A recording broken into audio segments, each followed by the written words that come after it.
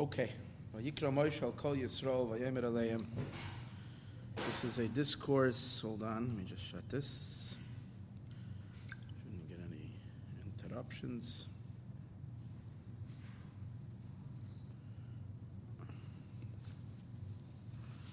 Okay. It says Moshe called out. Just one second.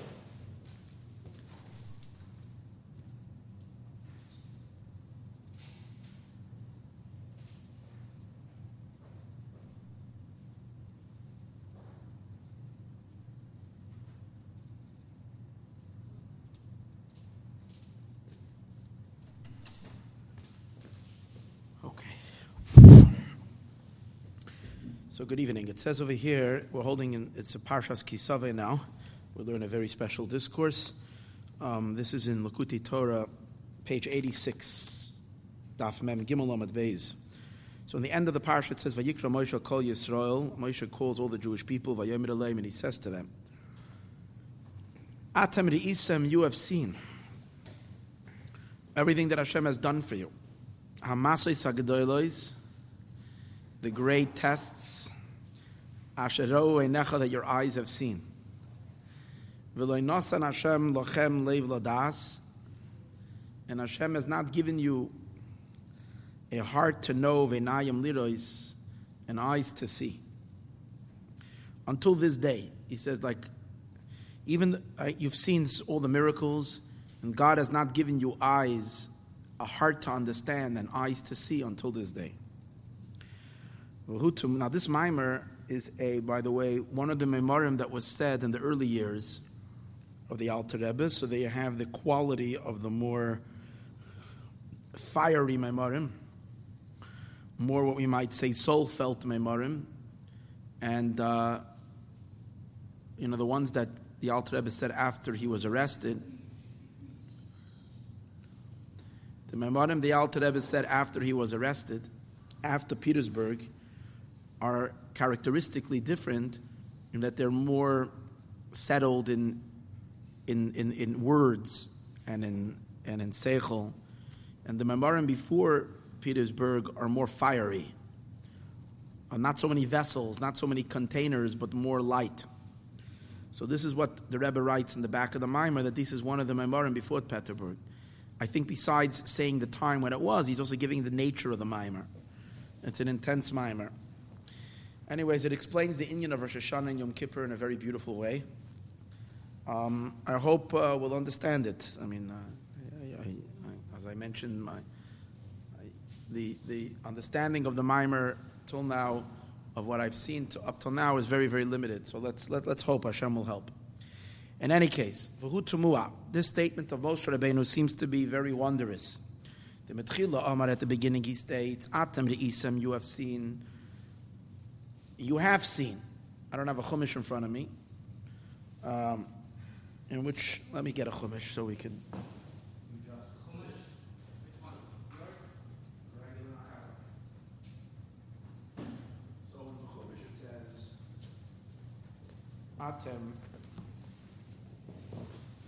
Atem Re'isem. Yeah, Vayikra Moshe, all the way in the end. This is by Shavi. This is in Perek Chavtes. Vayikra Moshe al Kol Yisrael Vayemer Aleim Atem Re'isem as Kol Asher Asa Hashem Leinechem. You have seen everything that Hashem has done in front of your eyes. Be'eretz Mitzrayim, the land of Egypt. L'Paro, to Paro, l'Chol Avadav, to all of his servants, to l'Chol Arza, in all of his land. Hamasos HaGedolos, the great miracles. Asher Ra'u Anecha, that your eyes have seen. Ha'oisais v'hamoifsim, the signs and the wonders. HaGedolim Ahim. And then he says, Hashem did not give you a heart to know, v'nayim lirois, and eyes to see, v'nayim l'shmoya, and ears to listen, adayom hazeh, until this day, until you're entering now into the land of Israel. So till now, in the 40 years, you don't have the eyes to see. But hold it. The Alter Rebbe says, he just said that Atem Re'isem, you have seen. That means you did see. And then in the next pasuk he says, Hamasos HaGedolos, the great miracles, Asherou Einecha, that your eyes have seen. So he's speaking about vision and about seeing earlier. And then in the next verse he says, and God did not give you the ability to see until today. So did he or did he not? Which one? What's going on over here? So what's happening? To understand this, for behold, it says in the pasuk, Vayita Eshel bebe'er shava, that Vayita Eshel bebe'er shava, that he planted an Eshel, that Avram Avinu planted an Eshel in Be'er Sheva. Vayikra Sham, he called out over there, B'Shem Hashem, in the name of God, Kel Olam, the God of the world. So Avram Avinu called, before we do all of this, let's just give the answer. The answer in the end of the Maimer is, the Alter Rebbe is going to explain that there's two types of love and fear in terms of our connection to God. One of them is created by the human being and comes through our efforts, our sincere efforts. It can be a lifetime of work, but yet it's achieved by a human being through his own avodah. And then there's another kind of avavayir, a love and fear that comes from above. And the love and fear that comes from above is a gift from above, and it's infinitely higher than anything we can produce from below. So when the pasuk says, you have seen and you have experienced, and thereby it brought you to great attachment and awareness of Hashem, that's all your experience, seeing and experiencing from below. So of course there was vision, and as a consequence of that, the awe and the love that came out of that vision. But this is all your experience from within the human's world. But Hashem has not given you eyes to see, which is a much higher level of vision, which is a vision that God bestows upon a person from above. That you've not had till now. That Hashem is going to give you as you're going into the land of Israel. So there's two types of vision. There is a vision that you see, and there is what Hashem makes you see. So the vision from below we've had during the desert, Ad Hayom Hazeh, until this day. But the real vision you're only going to get now because that's coming from above. And the consequential love and fear that comes from above. Why did it take all these 40 years? The Rebbe says, the Alter Rebbe is going to explain, in order to be a vessel, even though you can't create this vision, it's a pure gift from above. It has nothing to do with your avodah, this vision and this experience of love and fear. So you don't have a part in it, but yet, in order to just receive it, you have to be an empty container. If you're a container full of self, it doesn't go in. So there has to be an emptiness, a space for it to go into. After 40 years of trials and tribulations, when the Jewish people ate man, and man didn't satisfy them in a physical, materialistic way. That's why the Jews kept on complaining about the man. They wanted spaghetti, they wanted something that they can sink their teeth in, something that has a solid, something. And the man was this very, very spiritual, refined food. Yes, it had old tastes, but it wasn't like digging into a steak. It didn't have that substance. So that was a certain depriving and a certain affliction. And through that deprivation and affliction, they were open to receive. They weren't full. They had bittul, that nullification. Now, just coming out of Mitzrayim, when you're steeped in materialism, even though in Egypt, they weren't living a wealthy life, they lived a life of suffering, but, even as slaves, and they were very poor, they made themselves nice burritos, They had their... I was in Mexico a long time ago, and a couple of years ago, and we were going to an area, and I saw such poverty. But the people were happy. They stayed outside. They looked like they almost lived like in tents, run-down shacks. That music playing with Spanish, Mexican music, like 1,000 children running around outside barefoot. It's like the poverty is unbelievable. No carriages. Everybody schlepping the kids like this, like that. But they're sitting and they have the grill, and they're making fish tacos or whatever they're making, and they're so happy. I don't see the Americans being so happy. And they're happy. They're living. You see, you can be poor and still enjoy your material life. This that Chassidus speaks about the Materialistic enjoyment doesn't only mean someone, living in a mansion in Beverly Hills and has a 5-star chef cooking for him fancy meals. A person could be a Baltaiva with his little bit of bread and peanut butter or jelly, whatever it is that he has. A person could be in... The man was, however, a different story. The man, by its very definition, didn't allow you indulgence. It didn't have that quality to it. It was a very refined kind of a food. So what it did to was that after eating man for 40 years, they were refined and they were in a bitteldige state. And now Moshe said, you're ready to receive the love and the fear. And the Alter Rebbe is going to explain that this really is also this love and fear from above, this great vision from above that enables you to experience love and fear on the highest level, is something that is transmitted and placed upon us and given to us every year Rosh Hashanah. Rosh Hashanah and the 10 days from Rosh Hashanah from Rosh Hashanah through Sukkot, through Simchas Torah, is the time when God is channeling much higher love and fear into our neshamas. A gift from above. It's on a level way above anything before. And that love and fear that comes from above and is channeled from God down, that love and fear that's channeled from above into our neshama on Rosh Hashanah Yom Kippur elevates our service to Hashem to levels that are beyond anything. Levels that are beyond anything that we can achieve on our own. But he says, just like the Yidden, just like in the Midbar, Moshe Rabbeinu says, I can't give you that until you hollow yourself out a little bit and you become a vessel. So too he's going to explain that in the 10 days from Rosh Hashanah till Yom Kippur, it requires that we minimize in our physical indulgences. Not because, and he says, he brings it to recommended that people fast, but he says not fasting a whole day, because when you fast a whole day, you feel good you fasted. So you fast, and then you break the fast before you can even tap yourself on the shoulder that you had a fast. So you don't even have that. The main thing is not the fast. The main thing is you don't come in front of God with a stuffed stomach and with an inflated belly. That's it. Because an inflated belly, which Mayan is making for us over here, is contradicting. It's contradicting the love and the fear coming from above. It doesn't go. It's not going to go. Okay, now we're ready to learn. Okay, so Ulahavin said to understand this is the idea. This is the general idea of the Maimer, the awesomeness of Rosh Hashanah Yom Kippur, how God comes close to us during the high holidays, during Sukkot, Rosh Hashanah Yom Kippur and Sukkot, both in awe and in fear. He instills, literally downloads into our neshama a much higher capacity for love and to fear. We get a dechila rechimu upgrade.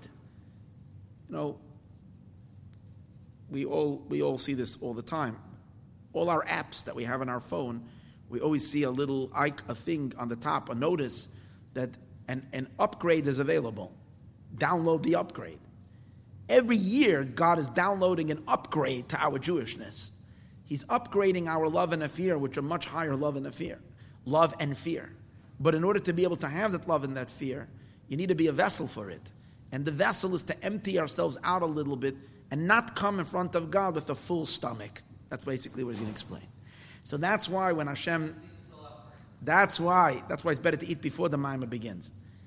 That's why he says that the same is with the same idea is Moshe Rabbeinu says to the Jewish people. You've seen, you have vision, experienced everything. But that's your vision and your experience. To become a vessel for the vision which God is going to show you. And the love and the fear and the fear that comes from above, for that, you are not ready till the end of the 40 years. After Hashem has schlepped you around the desert and broken your ego and deflated the belly a little bit. And now you're ready to receive that light. That's the gist of the discourse. So now let's read it inside.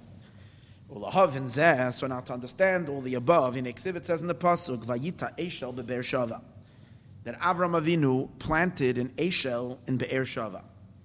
Vayikra Sham, and he called out over there, B'Shem Hashem, in the name of God, Keil Olam.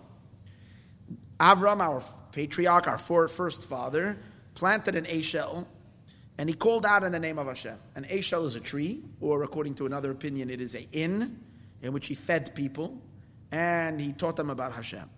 He called out in the name of God, but the pasuk says he called out Keil Olam, the God of the world. He publicized that God is the God of the world. However, the interesting thing is, grammatically, it should have said Vayikra Sham b'Shem Hashem. He called out in the name of God, Keil Ha'olam, the God of the world. Keil Olam is strange, God world. B'Shem Hashem, Keil Olam, God world. And the answer is, that's exactly the message that Avram Avinu was calling out. Avram was a revolutionary, and his revolutionary idea was that it is not a creation with a God that created the creation, that's the boss of the creation. That people knew without Avram Avinu. People were not idiots. They believed, they knew that there was a supreme power that jump-started the whole thing, and that creation is managed and controlled and directed by a God who created it all. They knew about that. But they felt that the world has, to some degree, its own independence. It has its own something.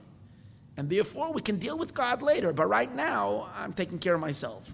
I'm somebody important. I have my life. And in the back of my mind, I know there's a God somewhere that one day, I might have to answer to, but that's it. So God is like a distant entity. Avram Avinu was crying out, Keil Olam. There's no world that is created by God. There's one thing, God world. The world is nothing but Elokus, nothing but divinity. And therefore God has to be intimately involved in very, very, very, very present in every aspect of your life, because that's the truth. There's no worldliness other than God. The entire, everything of creation.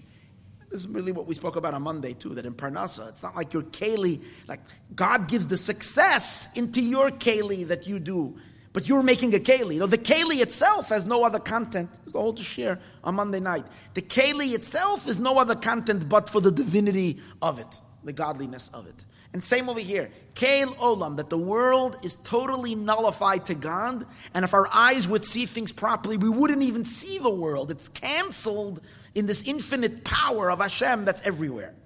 And that was Avram's declaration.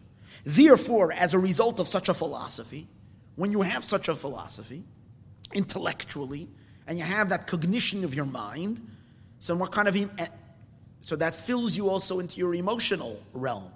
That your excitement is only about God, because there's nothing else to be excited about. He's the only reality. So all your love is to God, all your fear is to God, all your drive, passion is to Hashem, and that's Avram Avinu. He had nothing else in his life that had any significance. Even when it came to the most personal things like his own life, or it came to his life of his child, there was no such a thing as child other than God being that power in child. And if God asks for a sacrifice of that child, since God is the reality of his child, he can't have his child without God. Of course he's going to sacrifice his child. There's nothing in his life that's not permeated with the emes of the Eibishter. And it fills him to the point which it fills every thought, every speech, and every action. He was obsessed. He was obsessed with God. And when people met him, those who loved sitting with him and learning from him, and there are those that said, oh, there he goes again. You couldn't have a conversation with him where it wasn't like, sometimes a person gets hooked on something, and then like they keep on talking about it, and you meet them, and they, oh, man. So with Avram Avinu, it wasn't a thing that the discussion was about anything else, because God permeated his existence and his reality from head to toe in every aspect. And that's what he declared to the world, Keil Olam. And he's going to explain now how different that is than the common notion of what people believed in then and what people still believe in today. Even religious kind of, we say, observant people still are lacking this idea of Kel Olam. You have a certain day in the year, which is your day of worship, maybe the day of the week, but God remains segregated to certain times and certain places, and the rest of the time is my space, my time, my life, my everything, and I'm entitled to it. And it begins with a misconception intellectually, from a misconception, from misconstrued reality, from a distorted reality. And when you have a distorted reality, then obviously there is a distortion then everything is distorted. Misplaced emotions and misplaced actions and a completely misguided, false life. But Avram wants to teach the world Kel Olam. Now there's one being, Avram Avinu, who's calling out Kel Olam. He had a few students who were trying to absorb his message and live with that reality. And some of them maybe got it to a certain degree. And then Avram passed it on to his children and it became the Jewish people. But we struggle as well with this. Because even though we know somehow, Ein Od Milvado, there's nothing but God, but we know how difficult it is. We know how real the world becomes to us and how distant God becomes many times in the day. Many moments, many areas in our life we're completely devoid of anything godly and holy. We forget about Hashem while we're eating. We forget about Hashem while we're doing other stuff. Because now I'm like in my own space. But Avram Avinu is going to win. His MS is one day going to be the truth of the entire global, of the entire universe, the entire world. Everybody's going to see it the way Avram saw it. When is that? That's when Mashiach comes. That's when Bayom, and the Alter Rebbe says, that's the meaning of Bayom Ahu. On that day, finally everybody's going to see it the way Avram saw it. Yia Hashem Echad Ushmo Echad. When God will be Echad and His name will be Echad, what that means that even in the space of the world, it will be perceived, the emes and the truth, how Kel Olam, God is the world. That's going to be when Mashiach comes. Who makes it be?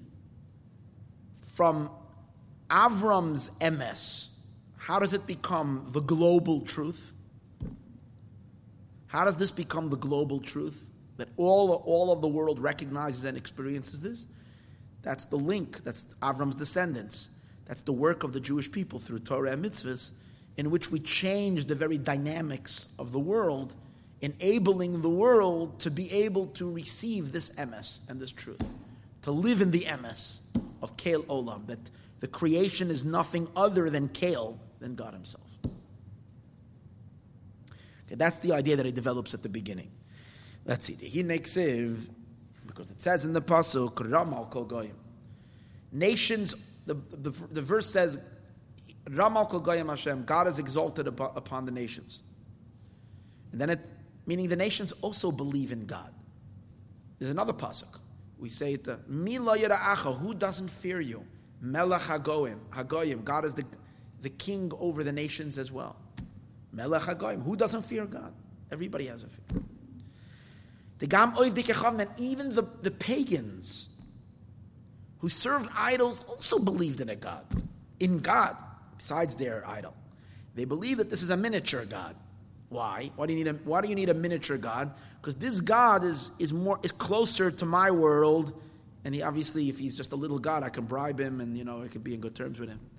The big, huge, super God, he's distant and he's far.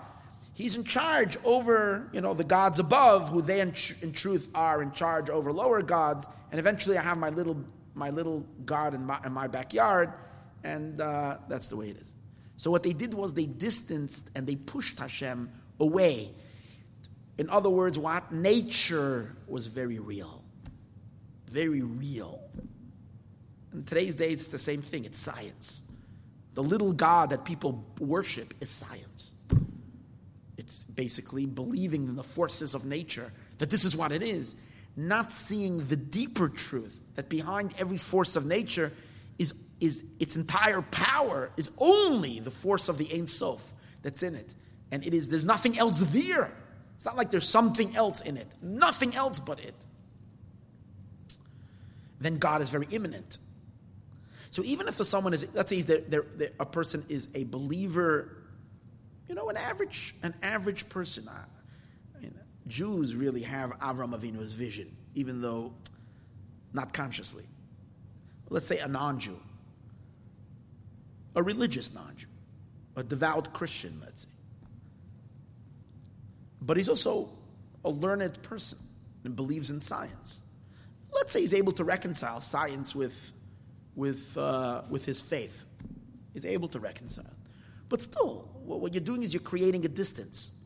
In other words, there's the world, there's the realm, there's the order of the way things work. Certain rules and regulations that's just a system that just is. And as I mentioned, and then there is a big God who created the system, and whenever he wants, a devout Christian believes in miracles. They pray to God and they prayed for miracles. What does it mean? The great and awesome God could come and tweak nature if he wants to interfere and get it. So then where is God? He's a distant entity. And then I'm living in my space. And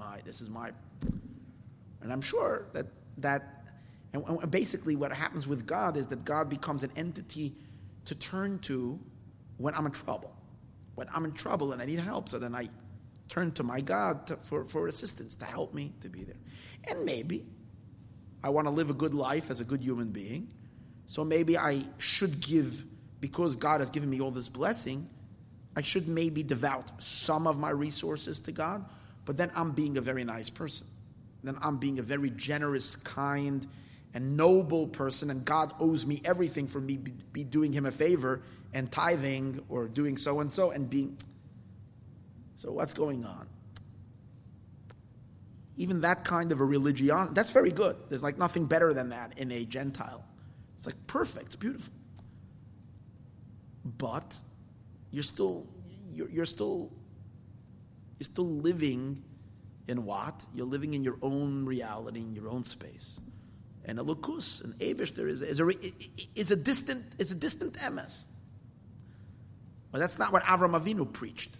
Avram said, Keil Olam. God is everything, and there is no you other than Hashem. Everything has to be. It's not like, and like a Jew says, Kim Mimcha Hakol, what can I give you? I can't even give you anything because you're everything.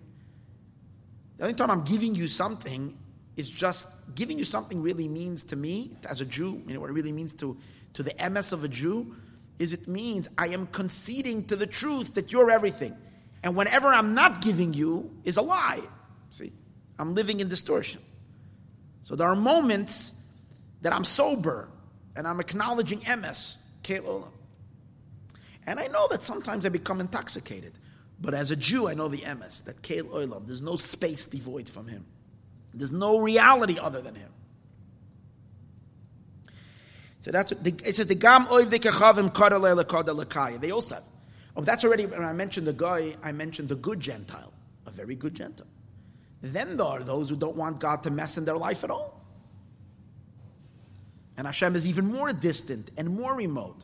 And then there are those so far that deny God completely, so that they don't even have to have God in the back of their mind at all. Live in a complete godless, and as a result of that, egocentric existence. So these are various different levels of explaining in Chassidus, Elokad Elokaya, that God is the God of gods. But I'm also a God. Kamosha Kasav, like it says, Mimizrach Shemesh Ad Mevoyai. He's proving that even the idol worshippers also acknowledge that there is a God. As it says, Mimizrach Shemesh, from when the sun rises in the east, Ad Mevoyai, until where it sets on the west, which means across the entire world from east to west, Gadol Shemi, my name is great. People know me, God says. But because they know me doesn't mean they invite me into their reality. As he says, and beprinas pirud, they are in a state of pirud. Liois pirud meaning in a state of separation. Liyos bechinas yesh, for them to be in a state of yesh, to be in a state of somethingness, v'davar bifnei atzmai. And they are a thing unto their own. They feel themselves as something of importance, or a reality on their own. And therefore, as we said earlier, I have my life. I want to stay in good terms with God. I'm going to send them a check once in a while. I'm going to support my church. So then God, will take care of me. But basically, my life is an existence for me.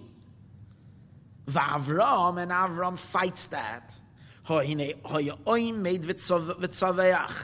Avram is standing and crying out, B'Shem Hashem, in the name of God, Keil Olam, God, the world. What does that mean? It's a God world. The world is God. There's not God world. There's no Pirish Hashem Havaya, that Hashem Havaya, who Keil Olam, that's God world. Kul Echad, it's all one. V'loi Keil Ha'olam, and not the God of the world. That the world is a substance and an entity unto its own. And he enlivens them. That God is the power of the world. It's not so.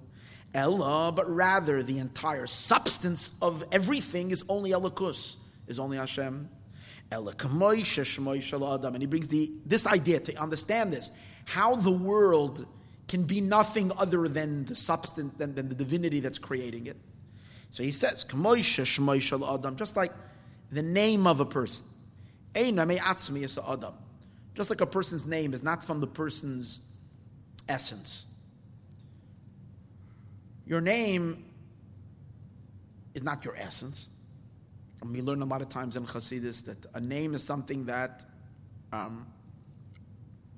you don't even need if you don't have to communicate with anybody else. If you would be living alone on the planet, you wouldn't need a name. Name is only to identify someone from everyone else. So a name is considered external. But yet, even though the name is external to the person, you have a deep association with your name. That what? Some of your life force is contained, invests itself in the letters of your name. Why? How do you know that? Although on the one hand we say it's not you, but on the other hand you're very much imbued in your name.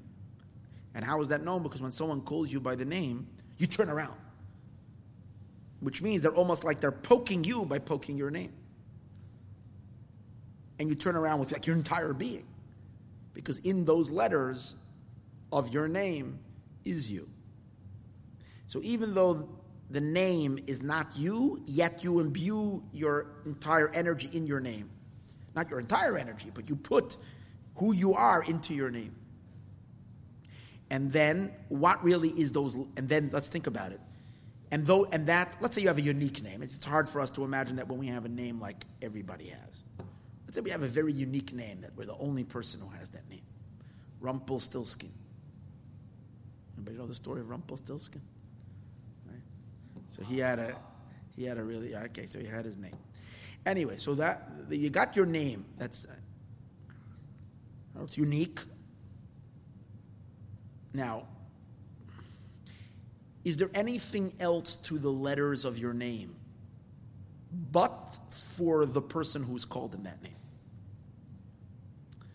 In other words, is there any other content to it, to a name, other than it's the name of this being?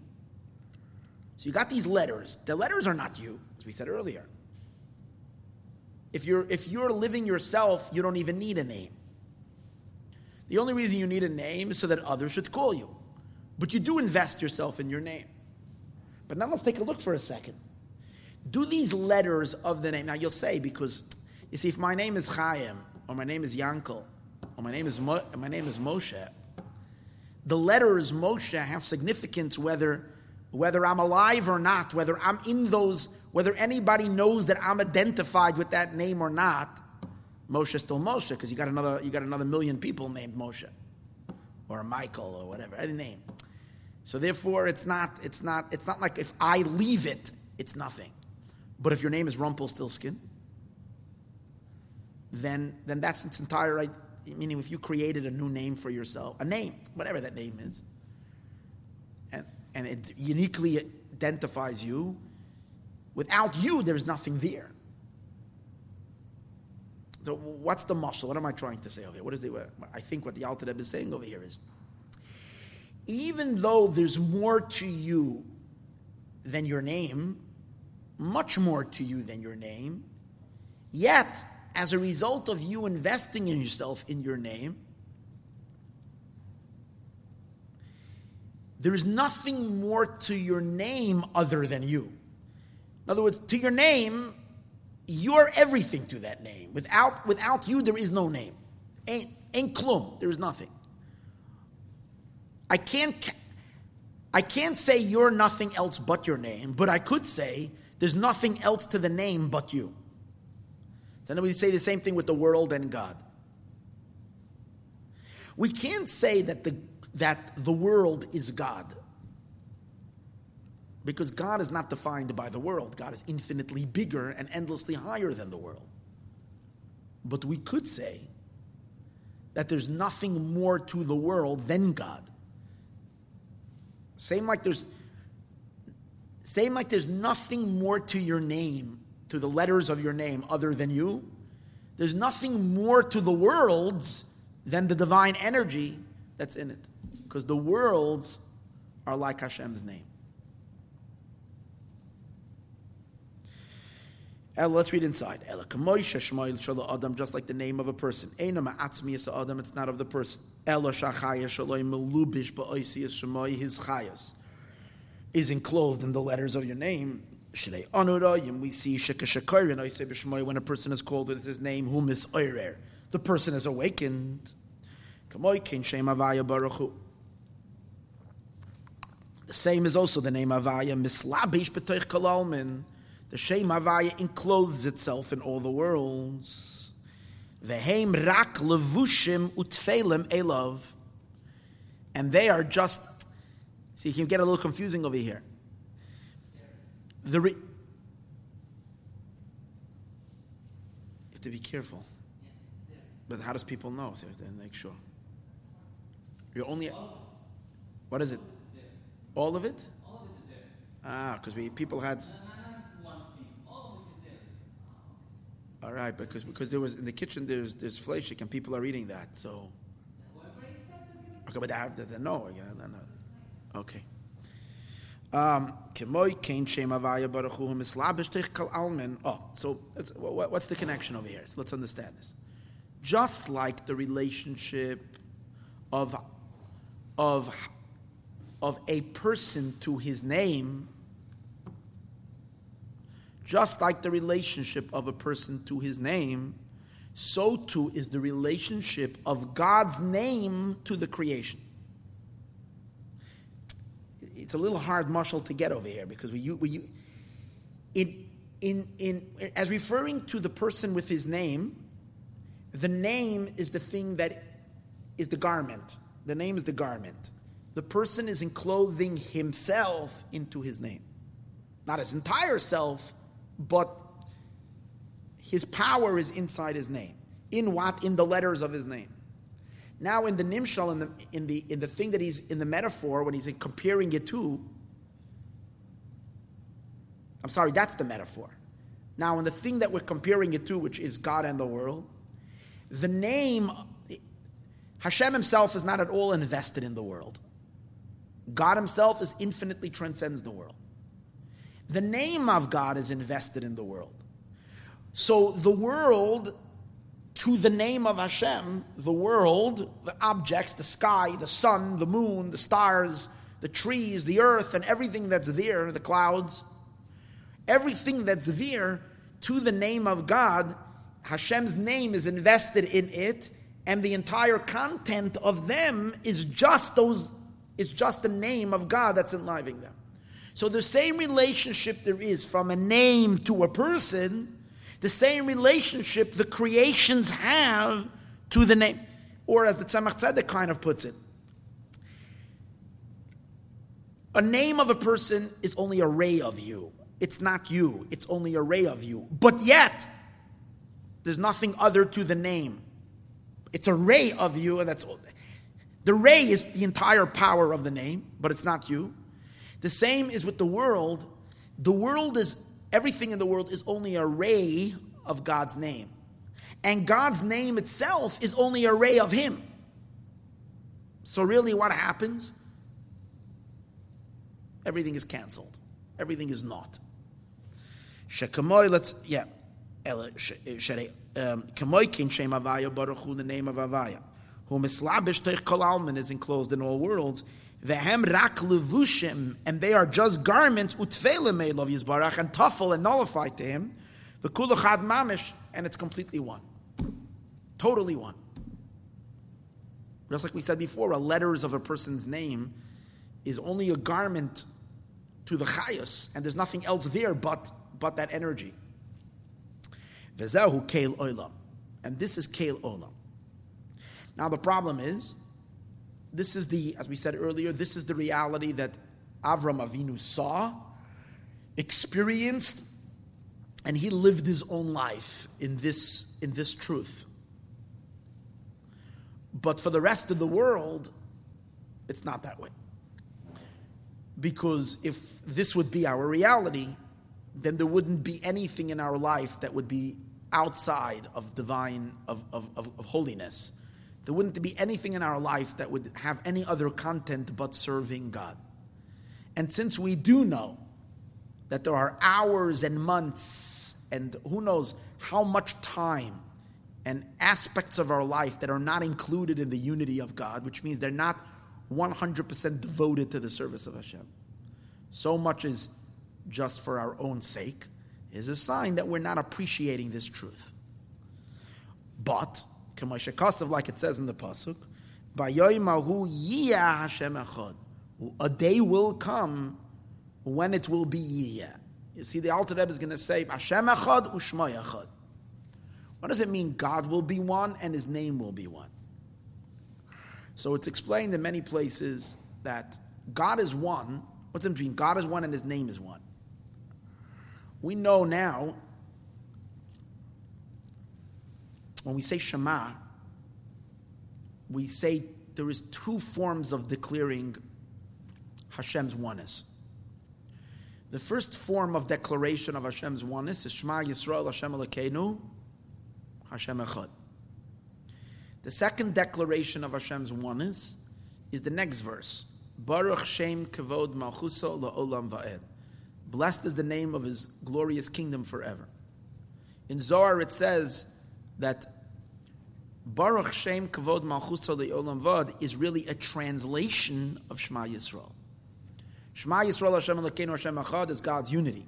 Baruch Shem Kavod Malchuso, blessed, is not just a blessing, is another form of declaring God's unity. It's only that Shema Yisrael Hashem Elokeinu Hashem Echad is a higher declaration, meaning it's a stronger pronunciation of God's unity. It's called the higher unity, and Baruch Shem Kavod Malchuso La'olam Va'ed is called the lower unity. What does it mean, the lower unity? The unity is not so sharp and strong. God's exclusivity and his oneness is not so sharp and so strikingly powerful. It's a little blurrier. It's a little softer. It's in a way that it doesn't cancel us completely. Shema Yisrael Hashem Elokeinu Hashem Echad is an extreme declaration. Now, why do we say it? Because it's the truth of truths, and it's the truth that is experienced in our soul source, in the world of Atzilus, in the realms up there. That truth is seen. Shema Yisrael Hashem Elokeinu Hashem Echad, to the point where nothing exists, only God. And that's the message of Aleph Ches Dalet. Ches represents up and down, the seven heavens. Ches is 8. Ches is the seven heavens and the earth, that's 8. Dalet is the 4 directions. It's all canceled in the Aleph. Aleph is God. Everything is nullified in God's life. Aleph means Alufo Shel Olam, the power of the world. Everything is, that's Shema Yisrael. Baruch Shem Kavod Malchuso La'olam Va'ed says, listen here. I'm not living, I don't really perceive that truth. The Kohen Gadol in Yom Kippur, when he stood in the Holy of Holies, he saw, experienced Hashem Echad. I don't. I do feel my own needs, my own desires, my own reality. But I am willing to submit myself to God's kingship and surrender and do things the way He wants, even though I'm in conflict with Him, even though I don't. So that's what it means, Yehuda Tata, the lower unity. I recognize God's supremacy, His power, His control, and even this, that He is controlling every aspect of my life, and He is the power behind everything in my life, but I still feel me. There's Him controlling me, and I'm willing to surrender myself to do His will. That's much softer. It's not destroying the person. It's not nullifying one completely. So that's why the Zohar says that. But the question is, for most people, Baruch Shem Kavod Malchuso La'olam Va'ed is only Baruch Shem Kavod Malchuso La'olam Va'ed is only a blessing. It's not. It's the response to the Shvatim. It's only a blessing. It's not a declaration of unity. Where do you see unity? Blessed is the name of the heavenly kingdom forever. Where do you have unity in the word? So the Zohar says, just 1 second. The Zohar says that the word echad is the same word as va'ed. Va'ed is echad. It's just exchanged letters. Instead of the aleph of echad, you get a vav. The vav and the aleph exchange. Because they're both vowels. Aleph and vav are vowels, so one can exchange with the other. The ches exchanges with an ayin, because they're both guttural letters. Echad, ayin, va'ed. Ayin and the dalet are exchangeable letters. And the dalet also changes. The last letter is a dalet, and the dalet, it also changes, because in the word echad, the dalet is a large dalet. And in the word va'ed, it's a regular sized dalet. That means it's not the same level. So the va'ed is really echad, but it's translated. So if I take Shakespeare, and I read it in Spanish, or I read it in in any other language, it doesn't have the same. It doesn't have that same crystal, power. Or I read a beautiful French poem, and I read it in another language. A lot gets lost in the translation. When you take echad and you translate it into va'ed, you lose a lot in the translation. But that's the best we can live with. So up there in heaven, it's echad. Down here in the lower worlds, primarily in the physical world, it's va'ed, not echad. And when it's va'ed down here, not echad, in the Jewish world, it's va'ed, which is a translation of echad. What happens in the non-Jewish world? It becomes not even echad. It's not even va'ed. It becomes rebellion. And it becomes how far rebellion? It becomes till it can become complete denial of God and complete atheism. That's because it's not echad. If echad of God would be pronounced down here, if we can bring down the echad and declare echad in a real way, then there would never be able to be anybody denying God in the world, because God's truth would be so pronounced and so strong. So you'll ask a question, we are saying echad every day. Yeah, what we're really saying is that up there, we know somewhere deep in our soul, we know echad. But our experience is more, that we live in, that we aspire to, is more of a va'ed unity, not an echad unity. But precisely because we are kind of not declaring God in the sharpest, clearest unity, in the sharpest, clearest way, that affects the rest of the world. It's like, we'll know that when this guy, when a tzaddik does a little sin, that causes someone down the road to do a much bigger sin. It works that way. Because we're not living in the echad, we say, Bayoyim on that day, Yiyah Hashem echad, u'shmo echad. What does that mean? That just like in Shema Yisrael, it's echad, in Baruch Shem, which is the name, Baruch Shem Kavod, the name, it's going to be Baruch Shem Kavod Malchuso La'olam Echad, not La'olam Va'ed. The Vav Ayin Dalid is going to switch back into the Echad. It's going to be echad above, and it's going to be echad below. Like we say Friday night by davening. Kegavna de'inun misyachtin li'ela bi'echad. Just like everything is unified up there be'echad, oif hachi, so too ihi down here, misyachadin letata. Below they also become unified. Biraza de'echad, in the secret of echad. That down here will be the same echad like up there. And that's the meaning that it's going to be Bayoimahu Yeh Hashem Echad Ushmo Echad. That in the name realm as well, in the worlds too, will be sensed God's Echad, like it's sensed up there, will be pronounced down here. The Alter Rebbe, however, says, in order for this to happen, that the same truth that's up there to be pronounced down here, similar to Avram Avinu, he was able to see this Echad. He lived in the Echad, he didn't live in the Va'ed. Because Avram Avinu, when you're living in Va'ed, then you can't say Keil Olam, you say Keil Ha'olam. Because you have a world, Baruch Shem Kavod Malchuso, it's God's kingship. What's kingship? There is a king, and there are subjects. Not everything is the king. Everything is surrendered to the king. The king doesn't own everything. The king has his property. You have your property. You have your land. You have to give taxes to the king. Yeah, you have to give, you have to surrender, you have to be in service. If the king needs you in the army, he has a right to call you up to be there. Whatever, he has a right to act because he's your boss. But he's not your everything. He doesn't cancel you completely. So that's Malchus. That's not Keil Olam. Avram Avinu was declaring, hey guys, there's nothing but God. Keil Olam. That Olam is Keil. Keil is Olam. That emes, that truth, is Avram's truth. That's, as we said before, that's Hashem Echad. We're living in what? In Shmoi. We're living in a world of Baruch Shem, where the declaration of God's unity is only in a level of Va'ed. Yechuda Tata. When Mashiach will come, it's going to be, as we said before, Hashem Echad, Ushmoi Echad. Now, in order, however, for that to happen, for things not to change as they come down into the world, there needs to be a change in God's name. In Shem Havaya, in the Yud Kei Vav Kei. By the way, the mimer that we're learning over here is very, very, very short and concise in terms of the Alter Rebbe's. Even for the Alter Rebbe, I mentioned earlier, it was said in the earlier days when he spoke with very little words and a lot of fire.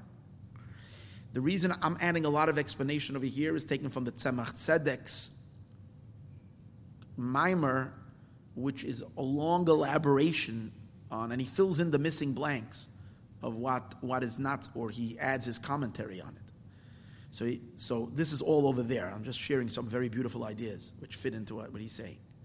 In order to make that the Echad above should become the Echad below, it should both be Echad and not. In order for that to happen,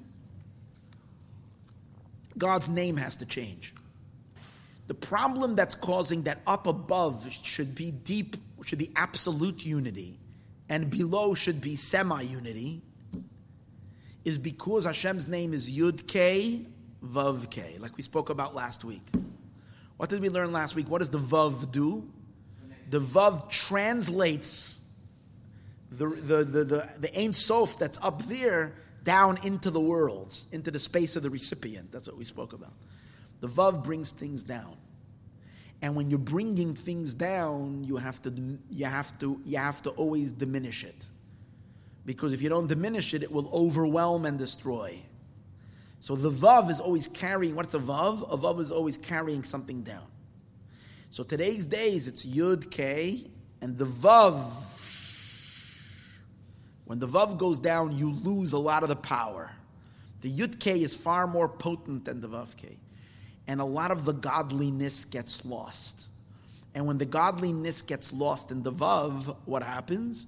Eventually, the best you can have down here is a Va'ed and not an Echad. And when you have a Va'ed world, what does Va'ed mean? There is a king with his subjects that are surrendered to him. Then you're always going to have the subjects who are not surrendering. See what's going on? If there's no subjects and there's only God, then it's not possible that there should be klipa, there should be unholiness, because it's Hashem's, because it's only God. But if there is already a me and Hashem, if I exist other than God, then today I'm surrendered, tomorrow maybe I'm a little less surrendered. And the day after tomorrow, God forbid, I might even decide to reject God completely and even ignore Him or do my will over His will. See? That's because, but what's at fault? At fault is one thing. The system is, in a manner, is that instead of the yud, now, let me explain a little better. The problem is that there is a vav instead of a yud. What would be if there is a yud? Why is the yud so important? So last week, the yud is chachma. We spoke last week. Yud is the first receiver of the Ein Sof light. Because the yud is exposed directly to the Ein Sof, so that's what makes the yud a tiny dot. It's nullified completely. It's completely lost and canceled in God. Chachma koach ma, the power of what? It doesn't feel itself at all, because it's looking eye to eye into the Ein Sof. How can it have any existence? It's nullified completely. It's a pintale, it's a point. But guess what? Even a point is something. Keser, the crown, is not even a point. We spoke last week, remember we spoke about the koitzei shel yud, the thorn. Keser is hinted to in the koitzei shel yud, and the thorn on top of the yud, which is not even a point. Because Keser, and I might ask a question. Keser is infinite light. Chachma is already, we spoke last week, God keeps the entire infinite light back, and He only is projecting a tiny little bit.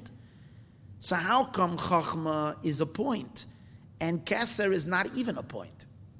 And the answer is, the closer you are to the Ein Sof, to God Himself, the more nothing you are.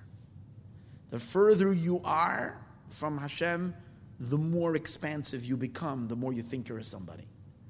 In front of God, why is it tzaddik so loving to everybody and so connected to everybody? And why isn't he judgmental? The answer is because the tzaddik feels so embarrassed in front of Hashem. In other words, he knows, is when you feel like you're a sinner, then you look at everybody else like bigots. That's one of the reasons that tzaddik can see in everybody only the good. Because if there's any bad to look at, he looks at the bad in himself. He never sins. For a tzaddik, the most beautiful service that he serves God in the most beautiful moment is considered a sin, because since he realizes what God is, the awesomeness of Hashem, he recognizes that his nothingness and how he's never really fulfilling close to his obligation. So he's humble, cheba humble.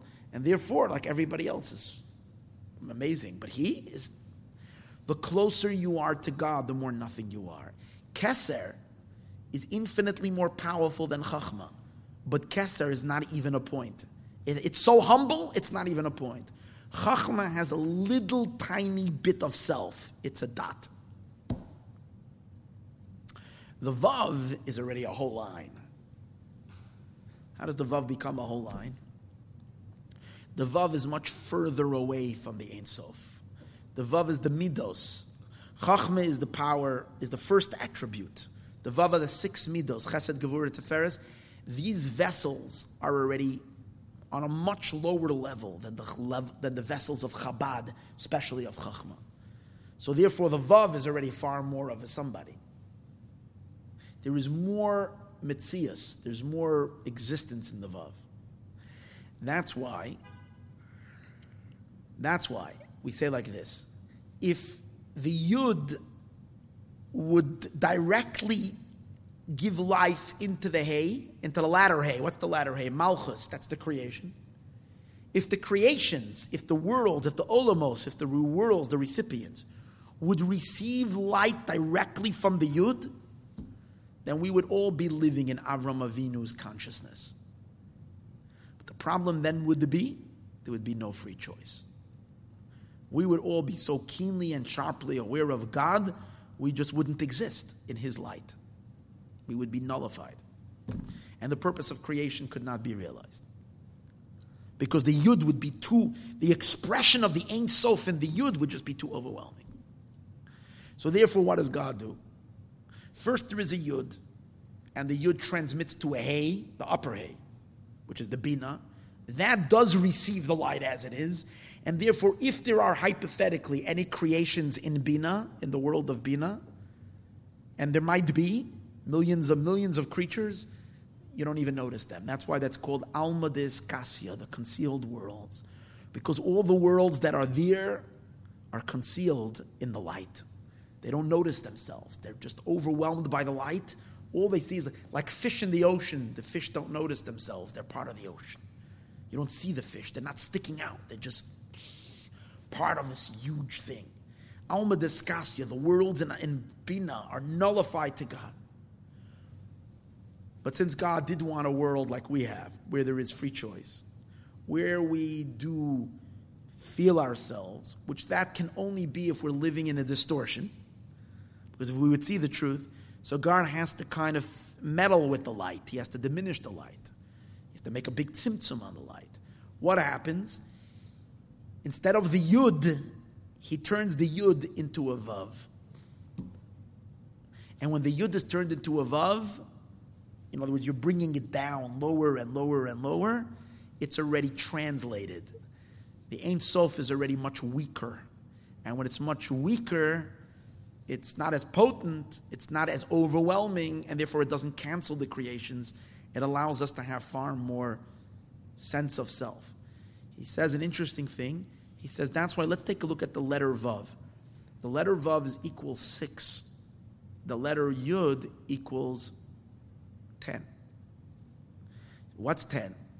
He says Yud is Chachma. So the Yud contains within it all the lower Sefirot, because they're all receiving from Chachma. So the Yud is the first recipient, and it's the source for the Hey, it's the source for the Bina, it's the source for the emotions, because from this intellectual awareness will come the emotions.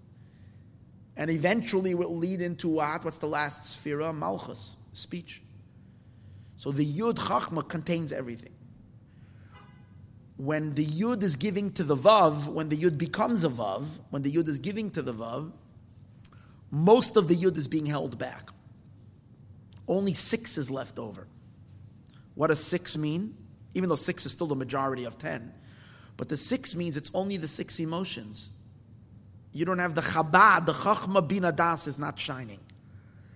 The Mochen, the intellectual awareness, all of that knowledge is not there anymore. All you have is just emotion, without the reasoning, without the understanding behind it. It's very, very diminished.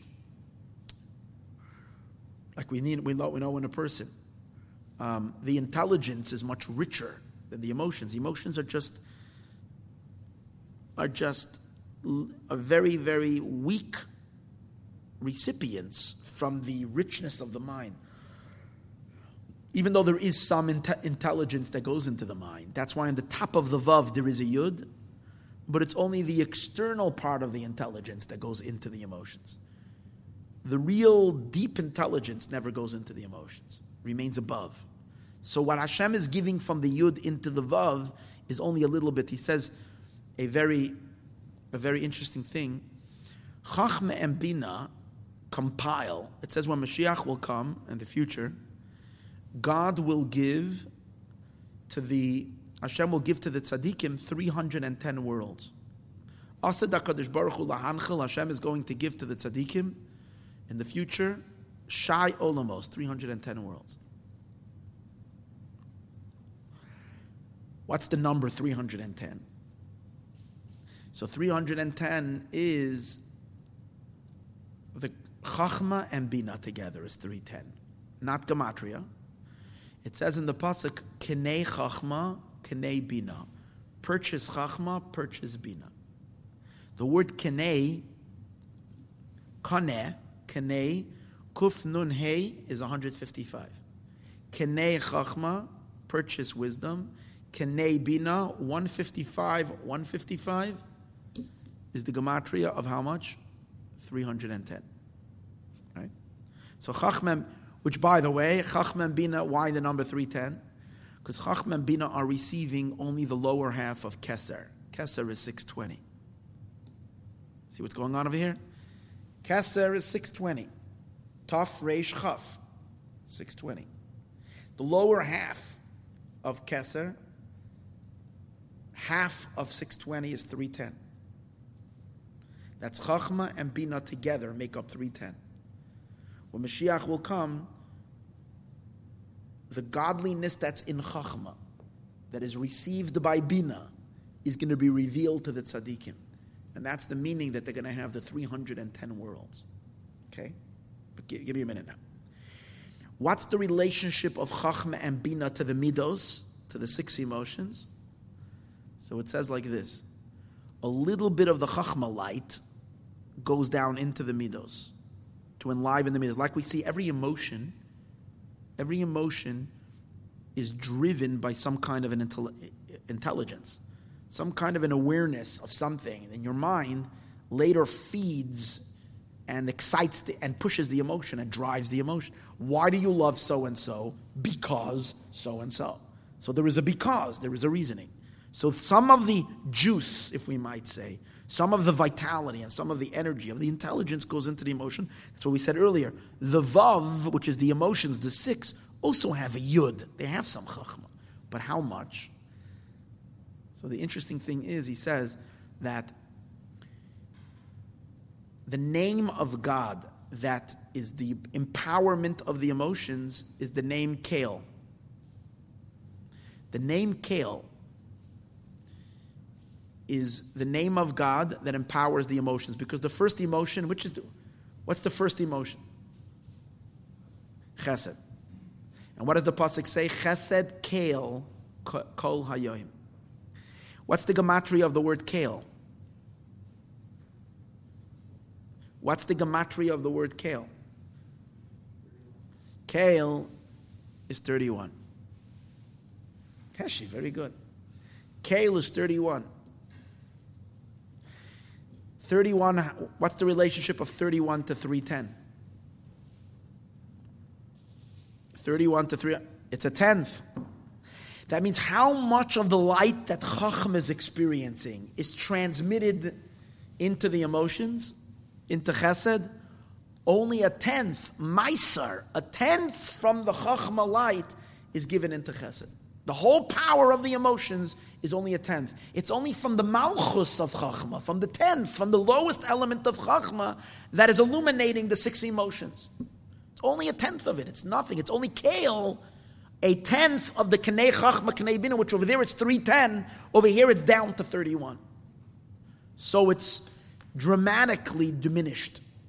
The life force is dramatically diminished. Because it is so diminished, what happens?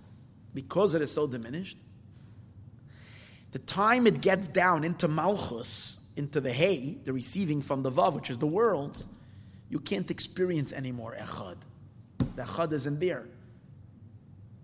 And the best you have in experiencing God is Va'ed, which, as we said earlier, is a translation, which Va'ed also is a Vav instead of an Aleph, not instead of a Yud, but instead of an Aleph. The idea over here is there is a Vav. Vav waters it down. When Mashiach will come, what's going to happen? God's name is not going to be Yud K, Vav K. His name is going to be Yud K, Yud K.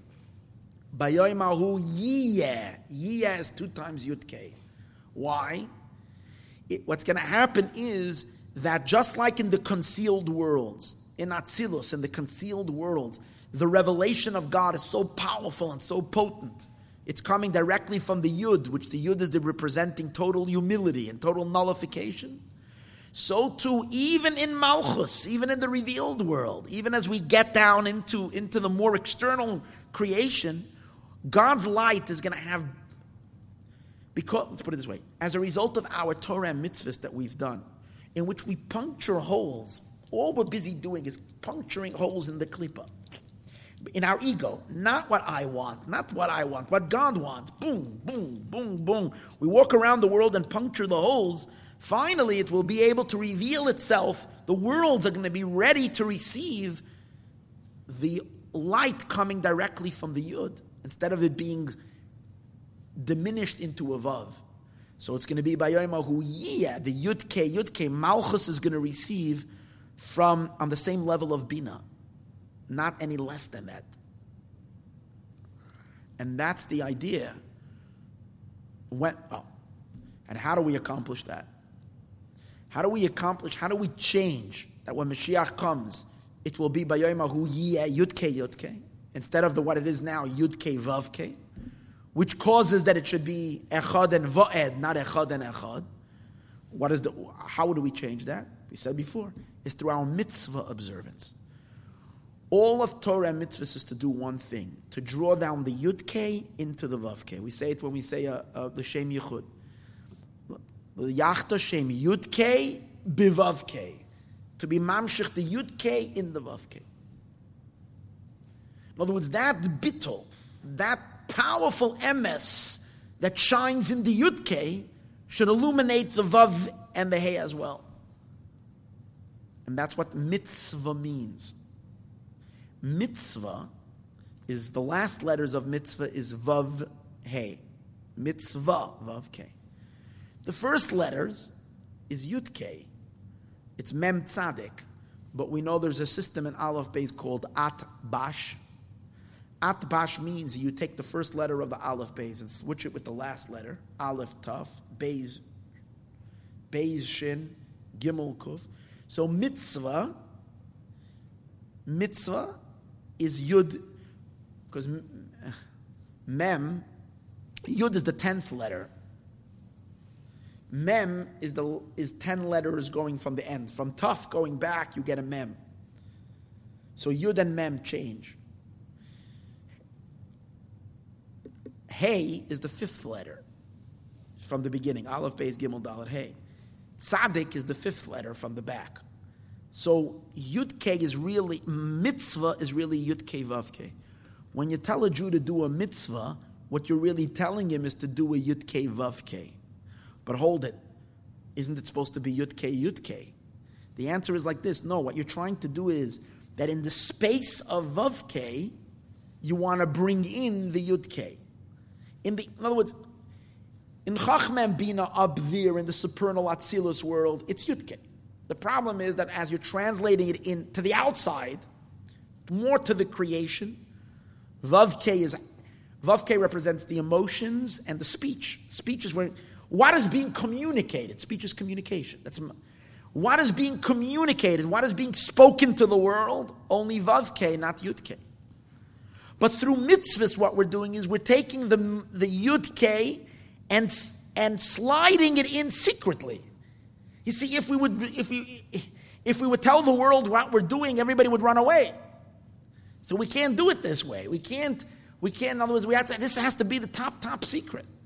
That we're changing reality by making everybody incapable one day of having free choice. That's what we're really doing. We're stealing free choice away from the world.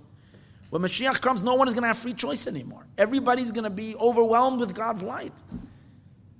So the world would completely, they have a kind of an idea that that's what we've been doing. That's what we've been wanting to do. That's why they've been, we're persecuting the Jewish people all this time, because they know we have something up our sleeve. Something crucial. We're taking away that sense of independence from them.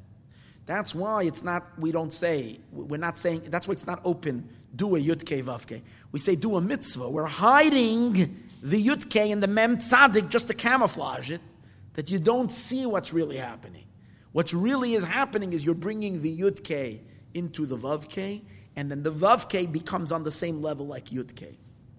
And when the Vav Kei is on the same level as Yud Kei, Bayoimahu Yiyah, then there's no room for Klippa. Then it's not possible to have anybody who's living in a state of pirud, in a state of separation. So that's what he says over here. I'm sorry. This was like 4 pages of Tzemach Tzedek in this little 3 lines here. Like it says, on this day he will be Hashem Echad U'Shmo Echad. Yiyeh is beis pamim yudke, 2 times yudke. Shelo yiyeh b'bchinas vavke. It won't be in a state of vavke. Ki avav, what the vav does, hu b'chinas hamshacha. It's the vav is a hamshacha. Sheyachol lehishtalshel lamata. It's enabling us to be able to bring it down below. Ad sheyuchal liyos, until it allows for that there should be yesh v'davar b'fnei atzmai. The world should be a something unto its own. Ella, that's what the Vav K does. When Mashiach comes, we have rewired the system. Ella sheyiyah hakol b'chinas Yud-K. Everything should be Yud-K. Lamata kamay lamayla. Below will be like the same like it is above. V'ayim b'lukuti Torah. Oh, by the way, the Tzemach Tzedek adds, whoa, it's gewaldig. He adds one more thing over here. He says, Bayoim hahu. When you're saying Bayoim hahu, what's the Bayoim hahu? That also indicates to the same thing. Hahu has 2 hays. Hahu. So what does that mean? That the lower hay is going to be on the same level like the higher hay. Okay, but not just that. He says, take the word hahu. What does hahu mean? That day. Now, hu generally is referring to binas called hu. Why is it called hu? Because hu means him. It's something that's hidden. Something that's in front of you, you don't say him, you say zeh, this. Hu means, or like we say, bayoim hazeh. Bayoim hahu means on that day, means the day is hidden. So Bina is called Alma Diskasya, the concealed world. It's a level that's very concealed, unrevealed, high up there. That's the hidden world, that's who. But he says you have a contradiction over here. Ha, whenever you say a hey, whenever there's a hey in front of a word, it comes to identify it. Like Rashi says, when it says it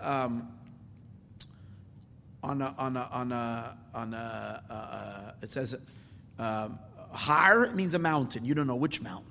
If it says ha-har, the mountain, the means the one you know already. So if we have bayoim hahu, we have an inherent contradiction. Hahu means that one which you do know, but hu means hidden, that which is concealed. So how can it be both concealed and revealed? How does it fit? And the answer is, that's the whole point. There is the concealed letter, the level. There's the hu, there's the higher hay. And then there is the revealed reality, the lower world. And the two are not synchronized.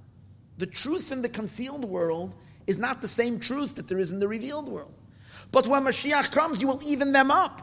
So bayoim hahu, that even in the revealed reality where we can point with our finger, it will be in the same, will have the same bittul and the same nullification that there is in the hidden, most sublime realms of Bina. So the two hays are now going to match up. And it's going to be, as we said, bayoim hahu, the bittul, and the reason is, let's understand something. The yud and the vav becoming a yud is referring to the transmission from above. God's light will be shining with the same strength in the revealed world like it's shining in the concealed world. The vav is going to be as potent as the yud, so it's not going to be a vav anymore. It's going to be a yud. Good. That's in terms of God shining. In terms of the world's receiving, that's the hey. How do we receive it? Because God will be fully revealed, what is going to happen? There is going to be absolute and total. What's going to happen? There is going to be absolute and total bittul. So that means that the lower hay, which is malchus, which is generally more disconnected, is going to be in the same bittul like the upper hay. So the yud and the vav is seeing it how it is from God's hashba, and the two hays are looking at it as how is it being received.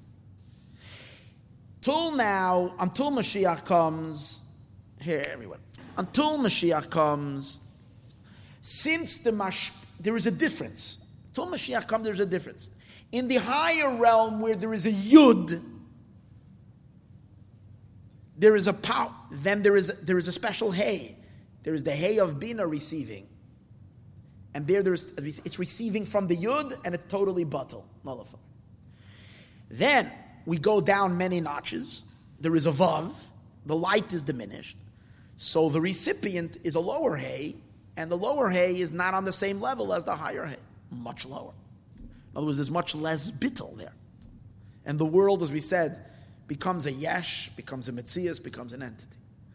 When Mashiach comes, since the Vav is going to be upgraded to the Yud, so therefore the hay is going to come along as well. That as it's received in the world, it's going to be, like it says, like mother, like daughter. Bina is the mother, daughter is Malchus. They're both going to be together on the same level. Alma de Isgalia, the revealed world, will even out with Alma de Iskasio. V'ayim belikuti Torah b'Zechariah pasuk zeh. U'masha kasem zeh bebira pasuk v'ayim b'nei Yisrael. U'masha kasem seiv der amaschel shisha meim Malchus gabet hamasi. So how do we accomplish that? So as we said earlier, here again the Mimer leaves out all of this. How does this accomplish that? How can we get one day to that truth, to Keil Olam, that there's nothing but God? How do we get there? We have to prepare the world for that. So we said before, mitzvahs, prayer, Kriya Shema. Tzemach Tzedek explains how everything in Yiddishkeit is to be mamshich the mochin into the midas. Mamshich to draw down the emes of Chabad, of the Chachma Bina Das, into the world. The world should receive the Chabad. That's why, by the way, he says, I'm not saying too much. That's why, by the way, he says in Shema Yisrael, Hashem Elokeinu, Hashem Echad, he says in order to receive Echad, it should be Echad, you have to have three names of Havaya. Yud, you have to have three names. Hashem, Elokeinu, Hashem. Why three? Because we say Shema Yisrael, Hashem, Elokeinu, Hashem. And only then Echad. What it means is, because in order to have Echad, you have to be Mamshech the Or Ein Sof, the infinite light, into Chachma. The infinite light, that's Havaya. You have to be Mamshech the infinite light into Bina, that's Elokeinu. And you have to be Mamshech the infinite light into Das, the three Mochin. When you have your Mochin, your Chabad is filled with Ein Sof light, then you can live in Echad. And that's what Kriya Shema is about. Torah is also the same thing. Torah is the Mochin, is the Chabad, and when you learn Torah, you're connecting the Torah to the world. You're mamshech, the bittul that there is in the Mochin into the Midas. Everything in Yiddishkeit evolves around this inyan. That's our work. Chas v'shalom, if we're not doing that work, and we're doing the opposite, and here's the key. It was the state of godly awareness in the world was given in our hands. As a Jew, we can either elevate the consciousness of all of humanity through our Torah and mitzvahs observance, or we can cause God to become more distant. We can diminish or what's the opposite of elevate? Delevate. What's the opposite of elevate? What? Descent doesn't. What? Abnegate is to destroy. I'm talking about push down. You can either elevate the classroom, or you can denigrate. Denigrating. We can denigrate the consciousness of the world. As a Jew, if we're living egotistically, and we're not increasing our bittul from day to day, more bittul, more nullification, more surrender, more observance, deeper observance, but instead inflating our ego, what does that do? That causes God to be pushed away more and more and more distant, farther away. Achinek, if it says in the pasuk, v'nargin mafrid aleph. Someone who's an nargin means someone who's a hate monger, someone who speaks lashon hara. Mafrid aleph, he's separating the aleph. So the Tzemach Tzedek explains, what does he mean, mafrid aleph? Simply means he's just pushing God away. But he says, no. Aleph is the word pele. Aleph is aleph lamed pei. The word pele. Everyone, I'm not looking here. I need the minds here. The word Aleph is the word Pele with a Vav. Pele is the light of God that's in Chachma and Bina. Because Chachma and Bina is receiving from the Ein Sof. That's why it's a Pele, it's a wonder. Chachma is called A'alefcha Chachma, A'alefcha Bina. I will teach you Chachma, Aleph, Pele. So in Chachma and Bina, in the Mochen, there is Pele. V'nargin, if we learn Torah and mitzvahs, if we're doing what we're supposed to be doing, we're connecting the Pele to the Vav. Which means the Vav K, the worlds, are receiving the Mochen as well. The bittul, the nullification that there is in the Mochen, is being translated and transmitted and downloaded into the creation, into the world. If Chas v'Shalom we're doing the opposite of Torah and mitzvahs, we're pursuing our own ego's lives without surrender to the Eibishter. What is it causing? It's causing the Mochen, the Chabad, to be separated from the Midos. That the bittul, that the Yud K should not permeate the Vav K. And that's the meaning that V'nargin Mafrid, he's separating Aluf. Aluf is the Vav that's in the Aleph is the Midos, from receiving the Mochen from the Pele. Pele is the Mochen. And that's the idea. V'nargin Mafrid Aleph, Ayin Zayach Chadash Gimel, Uberabis Bereishis Reish Pei Chav. And then it also says another pasuk. L'taiva, so that's someone that's a person, that's one type of ego. Someone who creates constantly fighting, speaking Lashon Hara, causing strife between people. If you surrender to God, you don't do that. You do that if Chas v'Shalom, a person is a Metzias, is a Yesh. Now another form of Yeshes, L'taiva Yavakish Nifrad. L'taiva, for his own, who is the one who's constantly looking to satiate his taiva? Taiva means his lusts or his desire. Nifrad, someone who's bepirud, someone who's in a state of separation from God. Sharp words over here. When a person puts his desires in the pleasures of the world, when a person pursues, in other words, he puts his desire in pursuing the materialistic pleasures of the world, or in victory. What does that mean? That he has to win. He's constantly feeling that he has to beat his opponent, to be right. A person always needs to be right. What's that? That's again ego. So ego can manifest itself in many ways. A person can ego because they're a pleasure seeker. All day long he's busy. He's looking for any kind of thing that's going to give him a little bit of pleasure. Not thinking about God, he's thinking about himself. Someone who always has to be right, also because he takes himself too seriously. Midas ra is chas v'shalom, or rather bad midas, hu b'chenas nifrad, that causes separation. Shelo yuchal liyos b'chenas Hashem echad u'shmo echad. The person is causing that God cannot manifest in his space because he's claiming he doesn't let God in. As the Alter Rebbe says somewhere else, that's the meaning of v'lo yischalalu. God says, don't make v'lo yischalalu, simply means don't make a desecration of my name. The deeper meaning, don't create a halal, a space that I'm not there. Don't create a void. Don't block me. You're creating a place where I'm not there. So if chas v'shalom there has been, and we all know that what? And we all know that there has been moments in our lives that we fall into this. And as a result of that, whether we're pursuing our taivas, whether we have to be right, when our ego is kicking very strong, thereby causing a distancing between Hashem and the world. So there has to be in a time that we can fix this and turn around and get back into the mode of being the channelers and the champions of Hashem Echad, of bringing God's emes down into the world. So behold, it says, Yoir panav itanu sela, that God will shine His face itanu with us all the time. That Hashem shines it. Now, when we are in a relationship where we're living in this emes, where our aspirations and our desires are to serve Hashem, which means we're living like Avram Avinu, we're living kind of in the ways of Avram Avinu, in a calling out Kelo Elam, we're living our lives not for ourselves, but we're living for a higher cause, then Hashem gives us life from his inner. Hashem creates the entire universe.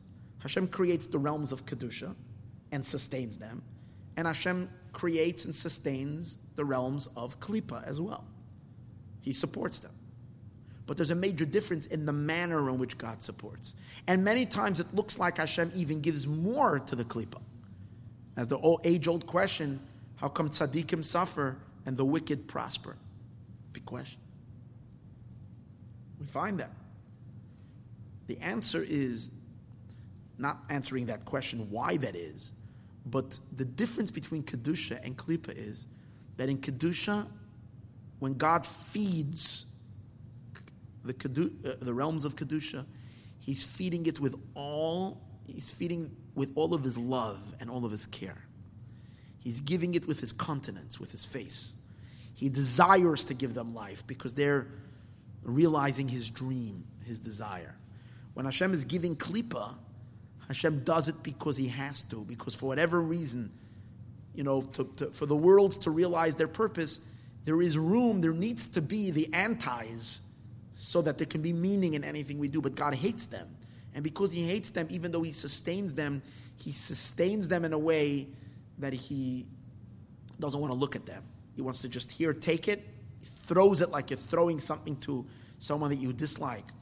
The mashal I usually give is like the enthusiasm you have when you pay your taxes.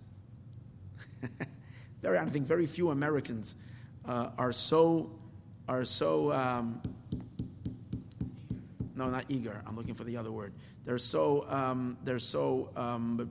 patriotic that they can't wait for the tax day that they can go and pay Uncle Sam all the money that he's asking, right? So you do it, and you pay the bill reluctantly. You don't want to, but you do it anyways because you have to. You don't want to get into trouble. So, and then there's a difference. Then there is the way you give and you spend money on your child's wedding. It's with joy, with happiness. That's where you want to give, because this is with so Pirish, as he says,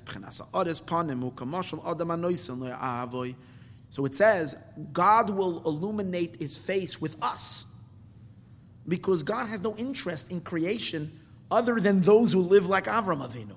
That's what God wants. He wants Keil Olam. He wants his emes to be revealed. So whoever is living in that, they're receiving what's called the Aras Panim, the countenance of Hashem. Like a person who gives to his friend. Hamiti is Hashi, there's a lot of milachiks there. Most of the stuff that he put out, I'm just saying that. Hukamashal is like a mashal. Adam anoisen le'avay amiti, a person who gives to his close friend. Eza davar, anything, who noisen ba'ayin yafe, gives it with a good eye. V'ratzen atoiv, and with a great desire. V'tzarhav panav, and his face is smiling. Meroiv oirav v'simcha, from the abundant light and joy. Ma'ashenkin l'saynoi, when one is giving to their enemies, noisen, then he gives it. Command shadi basar kasvai, like you throw it over your shoulder and you don't want to look at him. Balkarchai, against your will. V'zer ya'ar Hashem panav elecha, God will illuminate his face to you, sheyashpia hachayas, that Hashem will give his chayas mibchenas ha'aretz panim anal. By the way, what this means, the Tzemach Tzedek said, just in short, if Hashem is giving you from his face, what it really means is you're receiving from the Yud. Our avoda is to receive from the Yud. We don't want to receive from the Vav. See, the Vav, what the Vav is doing is, the Vav is distance. God is like giving to an outsider, distancing. Yud means he's revealing it as it is. That's how he's giving it to us. And that's why the Yud is called the Ares Panim, because we said before, what's the Yud? The Yud is the Mochin, and the Vav is the Midos. A person's face is the seat of what? A person's face is the seat of his Mochin, of his intellect. The body, the torso, is where the emotions are. But the face is really where the intelligence is. If we're saying God will give you from His face, what does it mean? It means that Hashem is transmitting to you from the Yud. When is Hashem transmitting from you from the Yud? When you're willing to live in a life of bittul. Those who are willing to accept the emes of what's the Yud? What did we say earlier? Why is the Yud so tiny and so small? Because it's bittul. So those that are willing to live in bittul can receive the hashpah from the Eibishter's face. Those who want to receive, but they want to still, God, chas v'shalom, live independent, so I can take the hashpah from Hashem and then live my life as I want, just to enjoy myself and not in surrender, not in God's truth. And that's receiving from the Vav. Vav is taking it far, far away. How far is a Vav going down? Far, far, far. So those that are receiving at a distance are receiving from above. It's not receiving from Yoed Hashem Panav, from the face of the Eibishter. Yidden are supposed to receive from the face, and as a result of that, bring God's face down. Or panecha aleinu nesa. Bring the Eibishter's light of His face. Ki ba'or panecha nasata lanu toiras chayim va'avas chesed. You've given us everything with the light of your countenance, and that's our avoda, to fill the world with the pnimius of the Eibishter's light, and thereby bring the Yud into the creation.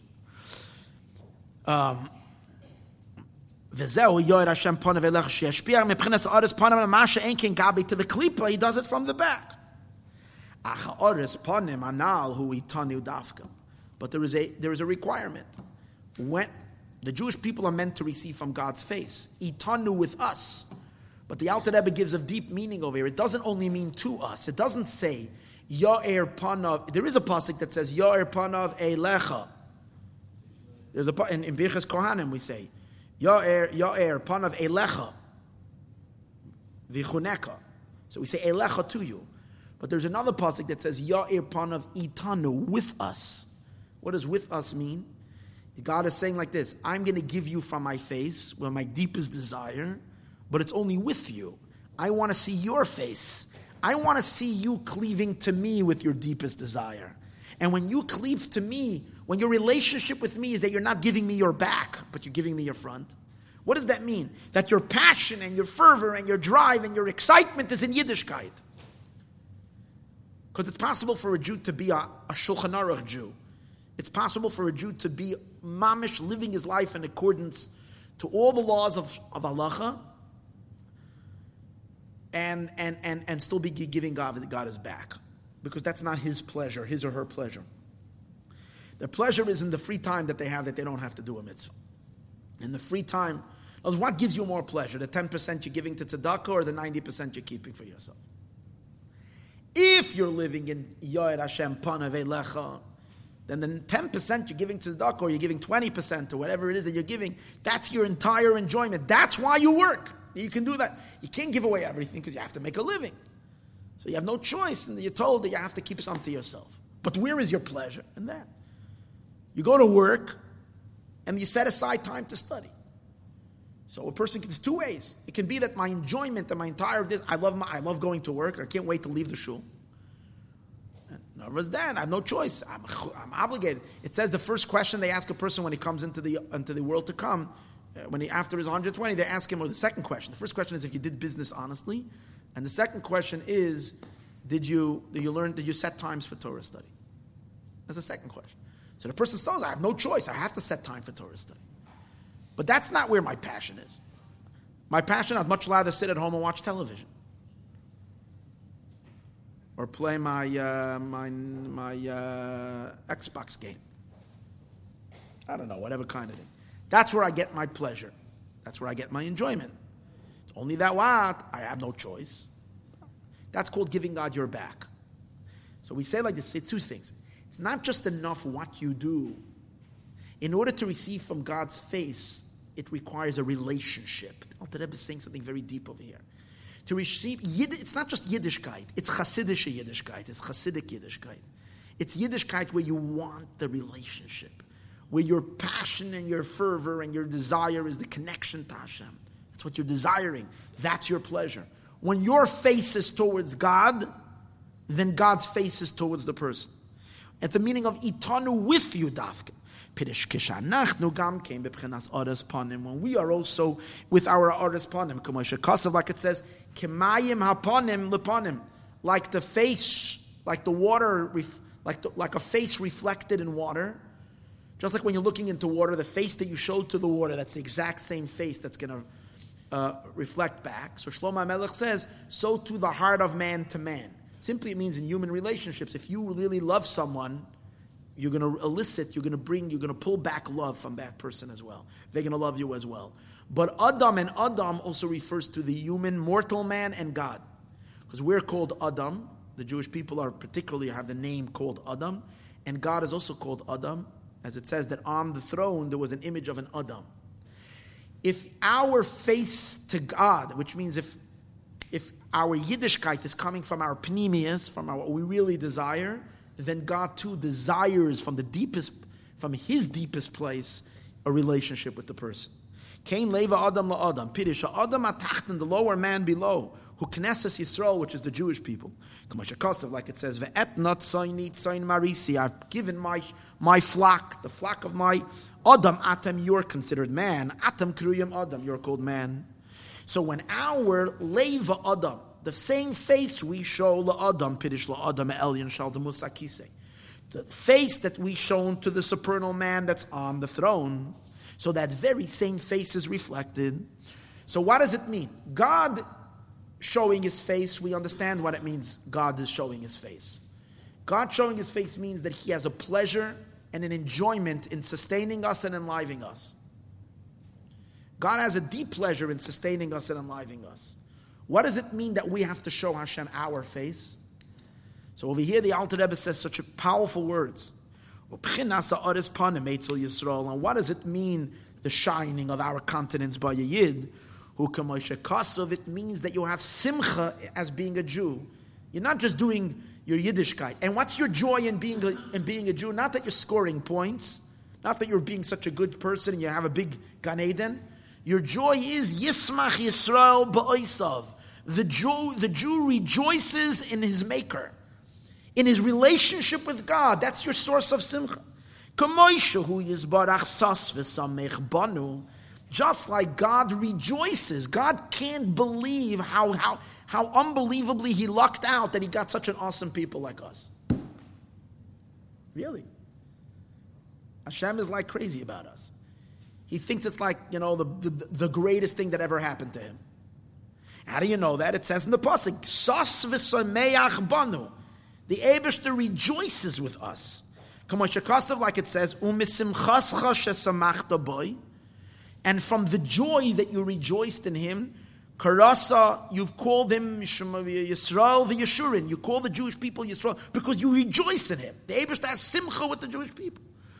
So the same is also the Jew, and the same is also the Jew rejoices with this awesome God that he's got. It's this pasuk. This week in the Parsha it says, Hashem hamircha hayom. You have designated God to be your God, and God has designated you to be his people. But the whole thing has to be with joy.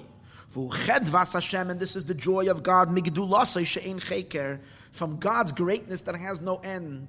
But here's where the Alter Rebbe adds in a phenomenal thing. What does it mean, the joy? The joy has to be so palpable that whenever you're in a rotten mood, whenever things are becoming really bad, whenever you're experiencing a serious downer, and here the Alter Rebbe is going to demand that even if it's for legitimate reasons, sadly there are times when things in life is not going easy, and there are things that are becoming extremely difficult and harsh and crushing, and they put us into a very, very difficult situation, and we feel very hard, very broken, and very down. So just a little thought, and here's what the Alter Rebbe, I have to read the words, better than anything I can say. Adam, as he gives an example of a person, that his face lights up, from such light, v'simcha and joy, imagine someone sitting really depressed and down. And they feel lonely and isolated, and they lost their job, the world's caving in them. Their mom is sitting in the deep depression. And suddenly, they're a dear, dear friend that they've lost contact with, for whatever reason, 10 years ago, suddenly walks in, I don't know, they're sitting by a coffee bean, and the person walks in, they see them, and they suddenly, the mamash tchias hameis, they spring to life. Their face lights up with joy, with happiness. They embrace. Suddenly the person forgets, at least for a moment, all their tzaras and everything, and they spring to life. They're so happy they met this. This is a dear friend. You meant so much to me.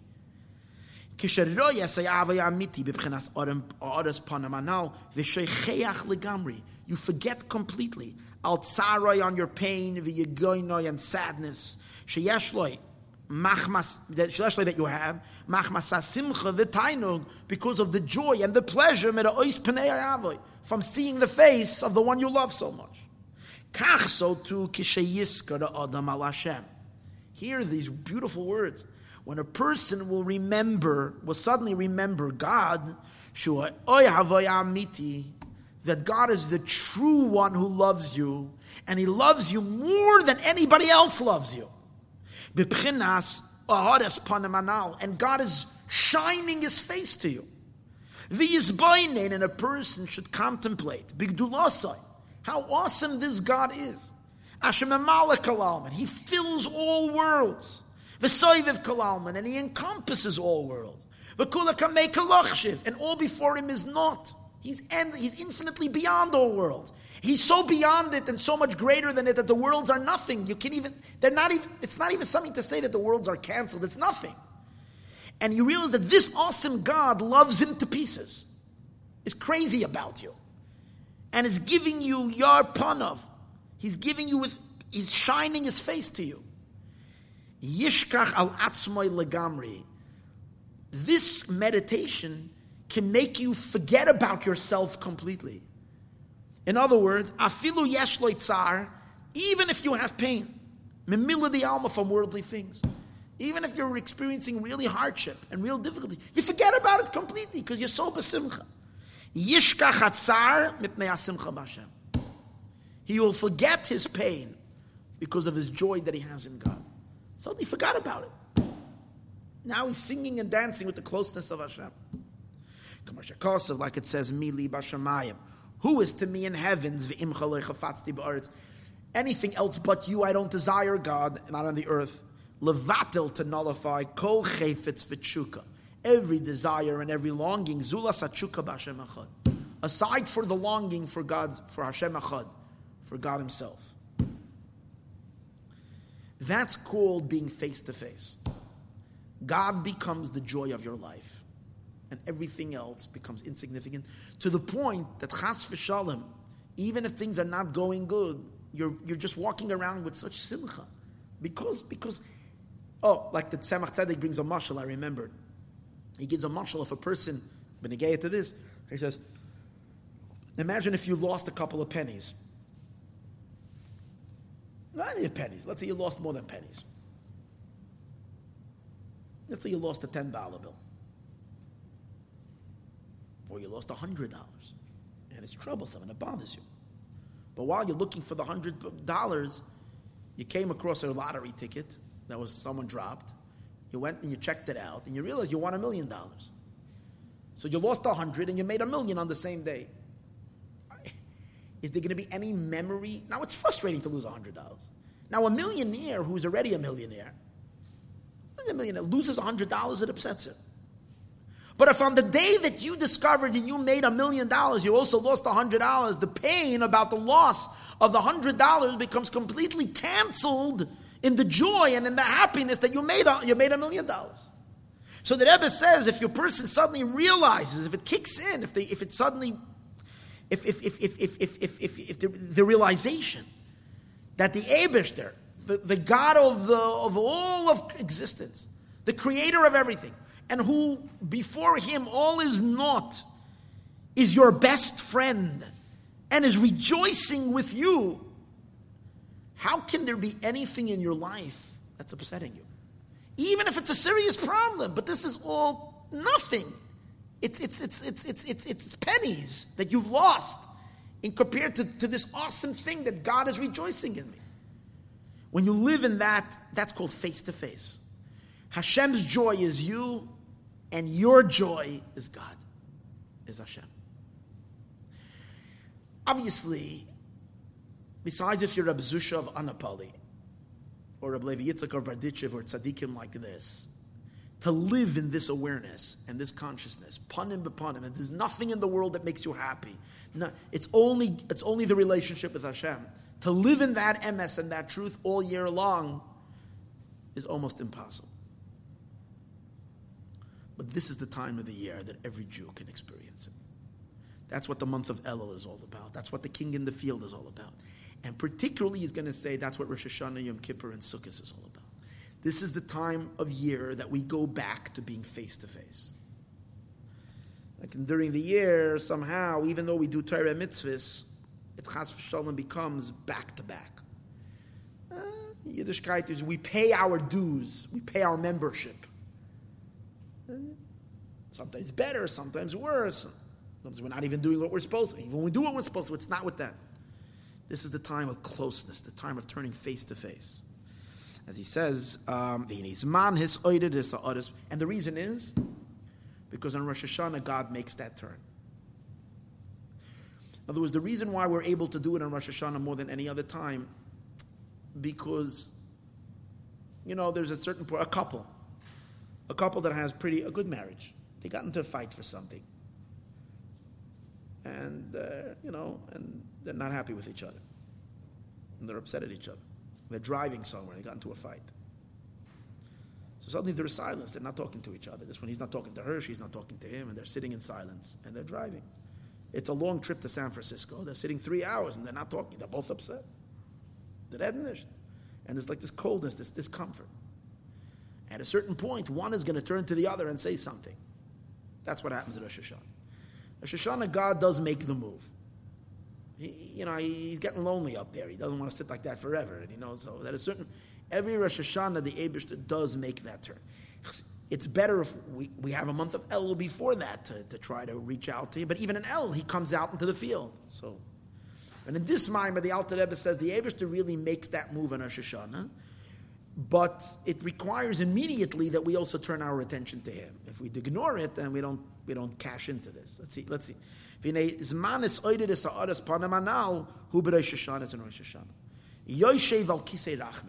God sits down on the throne of mercy. And that's Tzemach Tzedek explains the whole Kabbalah of it, which I didn't even learn. That by sitting down on the throne of mercy means that he's turning his face. He's Va'az ksiv, and that's when it says, Smoiloi tachas l'roishi. His left hand is beneath my head. That means Rosh Hashanah Yom Kippur, even though Rosh Hashanah, God is acting, it's a very, very important idea, and it's what Chassidus did to Rosh Hashanah. That even though Rosh Hashanah was always a frightening day, but the underlying current of Rosh Hashanah is deep love. Even though externally it's Smoiloi, it's God's left hand. Well, the Pasuk says in Shir HaShirim, his left hand is beneath my head. Now my head is referring to Rosh Hashanah, but it's also referring to our head. Hashem is beneath our head. What does it mean? He's cuddling our head. It's true, it's with his left hand, which means there is a certain element of fear, that is the day of judgment and the like, but it's still drawing us close. Why does he extend his left hand? Why does he? Because he needs to shake us up. Because as long as if we wouldn't have a day of judgment, then, we wouldn't know that our life and chas v'shalom, that all our life and well-being is in his hands. So then we continue, God forbid, in the sense of autonomousness and independence. We feel like we run our lives, and God forbid, God can't have a relationship with us. So therefore, he has to remind us by giving us a shackle. And what's the shake? The fact that we know, everything is in his hands. So it gives us a little, he shakes up our stability. We suddenly feel rocky. And when we feel a little rocky, we become vulnerable. And in that vulnerability, we get in touch with our deeper self. But that's the reason why he's tough. He just wants to renew the relationship. So that's Smoiloi tachas l'roishi. You see that it's Hashem's hand under my head. Haschala sehiskarvus. It's the beginning of coming close. Acha b'yom Kippurim, until we finally come to Yom Kippur. The Simchas Torah, and then Simchas Torah. Hu v'yamina itchapkeni. Yom Kippur is already love. Yom Kippur, the judgment, the harshness isn't there. It's a pure day of forgiveness, of love, of closeness. and then it reaches its climax, an explosion of intense love, Simchas Torah. That's when the love is like pouring like endlessly. So that's the time of the Adas Panim. We always need, every year we need a realignment. And on Rosh Hashanah Yom Kippur. But it's not just a realignment. Because God's face is deeper and deeper and deeper and deeper. That means when we say that Hashem is excited about us and loves us from His very being, when we say very being, has many levels as well.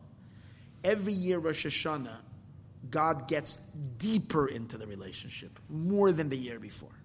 It always goes higher. The Alter Rebbe says it in Tanya, that in Rosh Hashanah every year there's Hashem enjoys His creation with a deeper love every Rosh Hashanah. It's an amazing statement the Alter Rebbe says in Tanya. How do you know? Because people say, maybe there were years that we did better. Mashma, no, that's part of it's part of the mechanics of the system, that every year Hashem will get deeper in His connection to the world. But what does that require?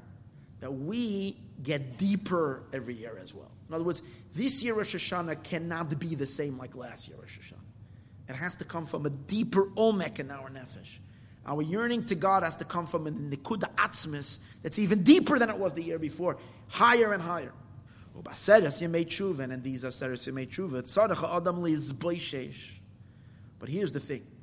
In addition to this love, right, you feel deep and close, you also feel very embarrassed. Because in aseres yemei tshuva, when you're feeling the connection, you realize how negligent and how uncaring we were, and how unsensitive we were.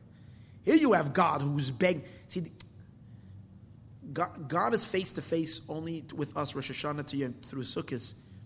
It's not because of Him; it's because of us. Because we turn our back, so that causes. But on His part, He would want to be with us like this all the time, and He is with us all the time like this. But when we turn our backs, it causes, at least from our perspective, that He turns His back as well. So what happens on Rosh Hashanah Yom Kippur? You start feeling a little ashamed with yourself. Here I am, with you, loving you, caring you all the time, and where are you? You're just completely this. You're embarrassed in front of Hashem. Look what the embarrassment is. It's not the embarrassment. I'm ashamed. I'm ashamed from what? You're loving me so much. Asher hu yizbarach mekaravei son. He is bringing us close. He is showing such love. His face is radiating to us with such love. And we are with the epitome of distance. Because of the sins that have separated, we don't feel how much love there has been there. Rashi says when the Jews went out of Mitzrayim, they got punished. Amalek came to bite them. You know why? Because when they came to a place and there was no water, they complained and they said, Hayesh Hashem bekarbeinu, is God amongst us or not? And God said, you got to be kidding. I took you out of Egypt. I split the sea. I carried you on my shoulder. I bring you manfa. I'm doing miracles and miracles upon you every second. And you're doubting if I'm there? And you wonder if God is with you? So the father pushes away the son and lets the dog come and bite him. And when the dog bites him, what does the child do? He screams, Father, then you'll know where I am. You're doubting that I'm there? Is what he's really saying.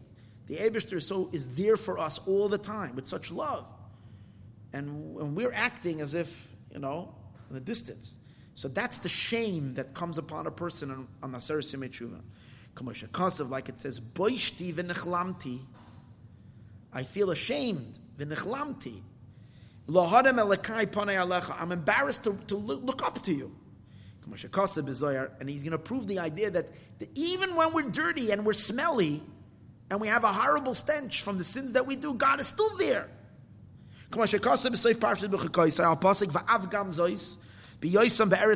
even in the time when you're going to be in the land of your enemies, I have not, God says, I have not been disgusted by you. And I have not, simply it means to destroy us completely. But the Zohar says, means the word lekalosam. Why did God not reject the Jewish people even in the worst of the worst? Even when you're in the land of your enemies, which means you're acting like your enemies, you're acting like a goy, chas v'shalom, you're acting like a Gentile, you've lost yourself and reached a point of almost total assimilation in a non-Jewish way of life. Yet God says, you know what, why lechalosam? Because my kala is there. Who's the kala? The shechina, which means you have a piece. Every Jew has the kala. God's bride is there because the Shechina, which means every neshama is part of the Shechina. Because there's a part of me and you, I can't abandon you.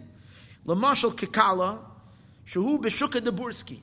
It's like a person had his bride and he loves her very much. And for some way, I don't know why or what or when, she ended up in being getting trapped in a tannery.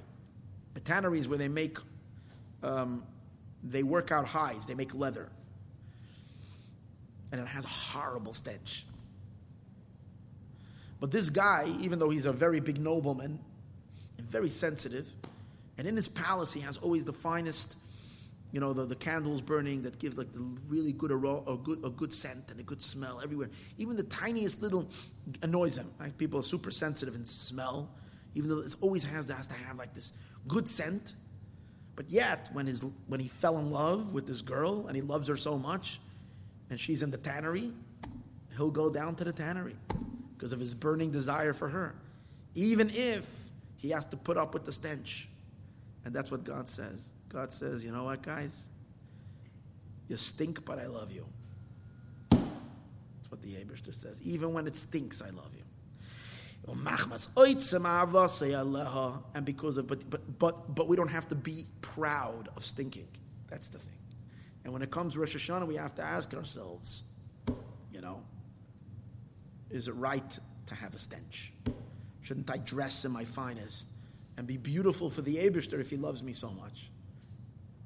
As it says, because of his intense love to her, she appears more than that. God loves her so much that the tannery that stinks becomes like a market where they sell perfumes. Because of his love to her, his fanatical love to her, when he goes into the tannery and it stinks so bad, to him it's like the perfume. Which really means, like we say in davening, forgive us and the sins themselves become merits. I think that seems like he's hinting to that.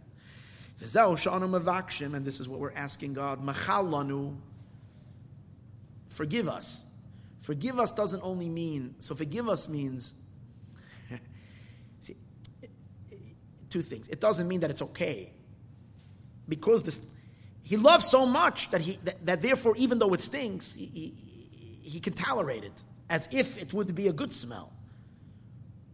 But we have to say to the Eibishter, Machalanu, forgive us, and I don't want to bring this smell to you. So please wash away that. Help us wash away the stench. Help us wash away the stench. That's what we're asking God. We're asking for forgiveness. Take away the smell. Clean me up. That I shouldn't have that smell. And how will God remove that smell? When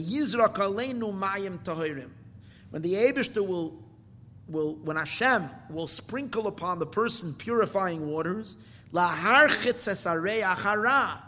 to wash off that horrible stench, shebeburski, of the tannery smell.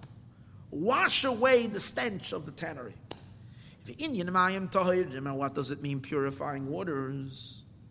And Yud Gimel Midas Harachamim. It's God's mercy that washes over a person.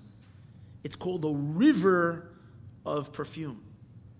Rivers of afarsimin. Afarsimin is a certain type of good smell. These are rivers. And these rivers, the mercy that God has on the neshama, that itself serves as a flow that washes the smell away.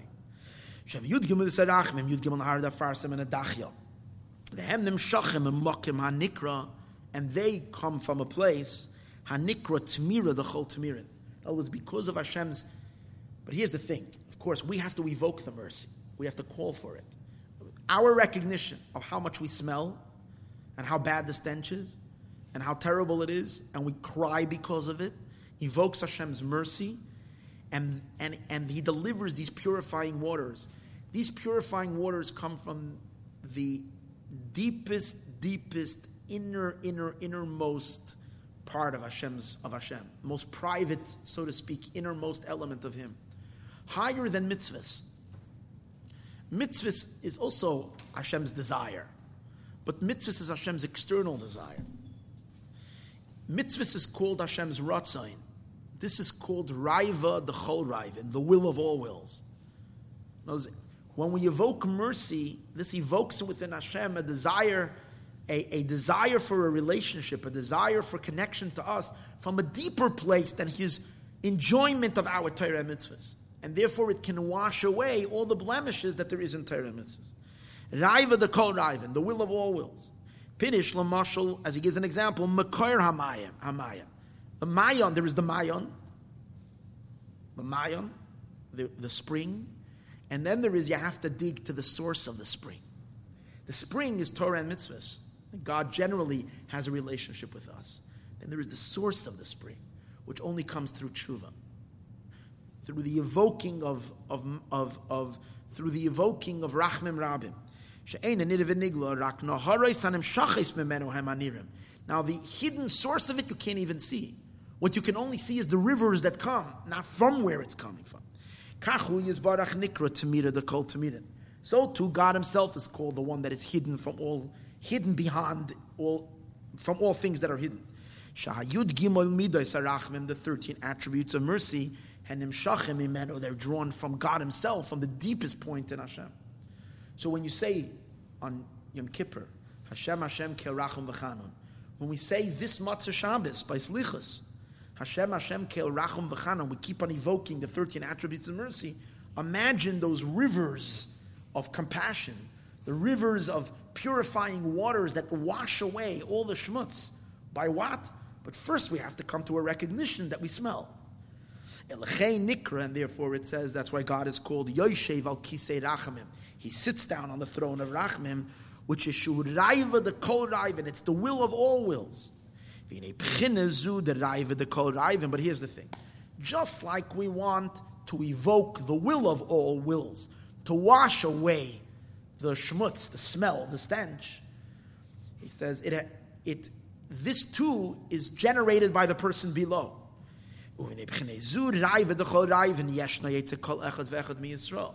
Every single Jew also has, if God has the will of all wills, we too also have the will of all wills.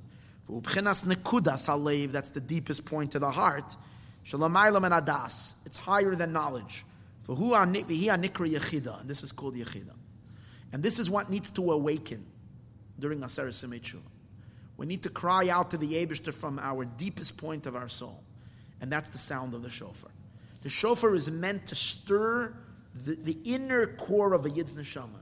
So a Yid realizes that beyond all desires that I have, there's one desire that is higher than any explanation. It's a pure, powerful desire for bonding with Hashem. And this is what we say. We're asking Hashem that please save me at Kelev Yechidasi. David HaMelech says, redeem my soul from the dogs. It means that sometimes we get so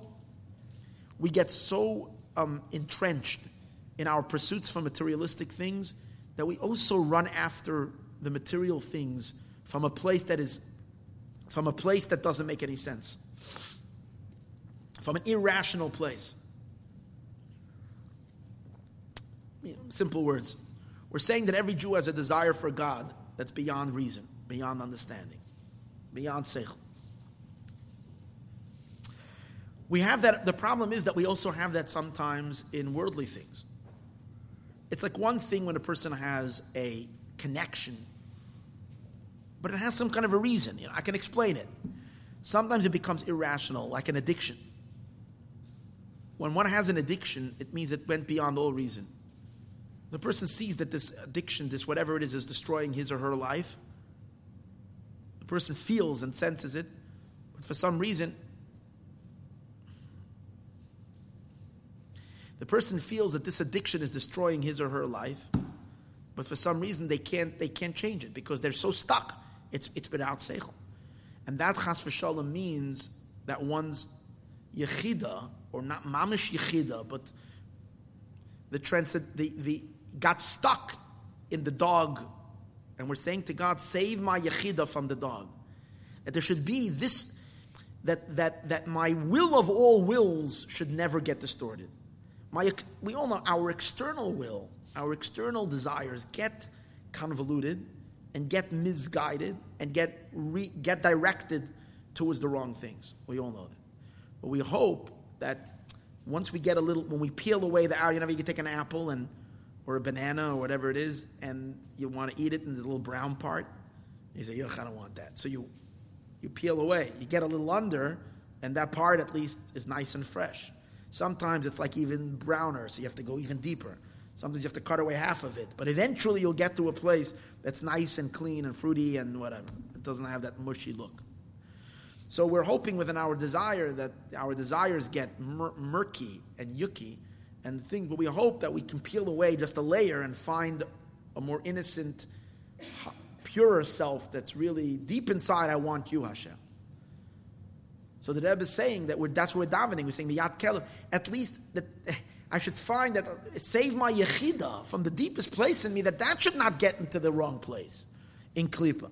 Lo hoitzi, and if it is, it's never true, it's not really what it's desire, so to extract it, one's desire and ratzon from matters of this world, uledavek, and to cleave, bedveka, with cleaving, v'chasheka, and longing, ratzon shel kol ha'retzonos, the will of all wills, l'Hashem echad levadai, to God Himself. And that calls forth, that's called Tamira, the kol Tamirin, the hidden that is hidden. The hidden pintala of a yid, the kudas levavai, the pintala of the yid. What does that evoke? That evokes also the deepest point, the hidden mayon, the hidden place of the spring that brings forth Tamira, the kol Tamirin, the will of all wills. And once that will of all wills is evoked, it's the rivers of mercy that flow and get rid of the stench. And then we can refresh our relationship. And there's nothing there in between. And this pure ava, pure love between the Jew and God, and Yair Hashem Panav Itanu Sela. And the Eibishter's face is shining to us, and as a result of that, we can accomplish what we need to accomplish in making, as we spoke earlier, Bayom Ahu Yiyeh, that God's, Hashem's emes should shine across the world, as we spoke earlier. How do you evoke the deepest point in the heart? The shofar evokes this bechina. Because here's the thing, we all have it, but it can be asleep. Shina was in a state of sleep. Every Jew sometimes falls asleep, which means this deepest desire of the heart is not active. What is shofar all about? Waking up from the sleep. It's waking up the deep yechida from its sleep, that it should be alarmed by the sound of the shofar, and it should come into your consciousness. Now,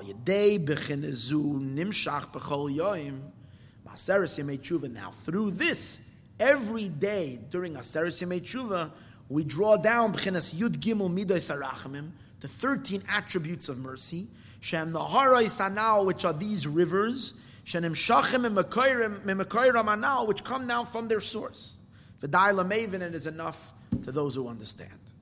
And these are called purifying waters. It washes off the bad stench. And this is the meaning also, we say, shofar marich. The sages say that when in the Beis HaMikdash, they blew with trumpets and they blew with shofar. So on Rosh Hashanah it says they blew long sounds with the shofar and short sounds with the trumpet. Trumpet had a shorter sound, but the shofars went longer. The deeper meaning is, since the shofar wakes up in the Jew, the koiches makifim, the deeper elements, the inner yechida of the yid, and as a result of that, we said earlier, what does it do? It evokes up there what's called Tamira, the kol Tamirin, the hidden. It calls forth the 13 attributes of mercy, which the 13 attributes of mercy come from what's called erech anpin, comes from keser, from the crown. That's what it says, shofar marich. The shofar is long. It means the shofar reaches into erech ampin, into the keser, into the will of all wills, and from there stimulates a flow. Aricho de ampin. Derech klal. Okay. But derech prat, that's in general. In Aseres Yemei Tshuva, in general, you revoke, you turn back face to face by ubederech prat, and more particularly, b'chol yoyim Aseres Yemei Tshuva, every day of Aseres Yemei Tshuva, choizer panim bepanim, you're returning face to face, echad min yut sfiras. You're directing one of your 10 sfiros, shem chabad hu midoisav, which is chabad and your midos. Every day you're extracting one of your midos to turn to Hashem. You have 10 of them. Hine Yomar Azal, now the sages have said, Dirshu Hashem, now the Alter Rebbe is going to add something. Even though he said he puts it upon us that you have to do this, call out. But yet, as I mentioned earlier, the Aseres Yemei Tshuva on their own, it's easy to do it. In other words, the rest of the year, everybody, you can always do this. Dig deep in yourself, pull out your Yechidah, do Tshuva from the... But in Aseres Yemei Tshuva, the time itself is set, is prone, is prepared for this kind of a thing. Why? Because God in general comes much closer to us. As the pasuk says, Dirshu Hashem b'yimatzai, seek God when He is close. Kra'uhu, call out to Him b'yoisei karev when He's close.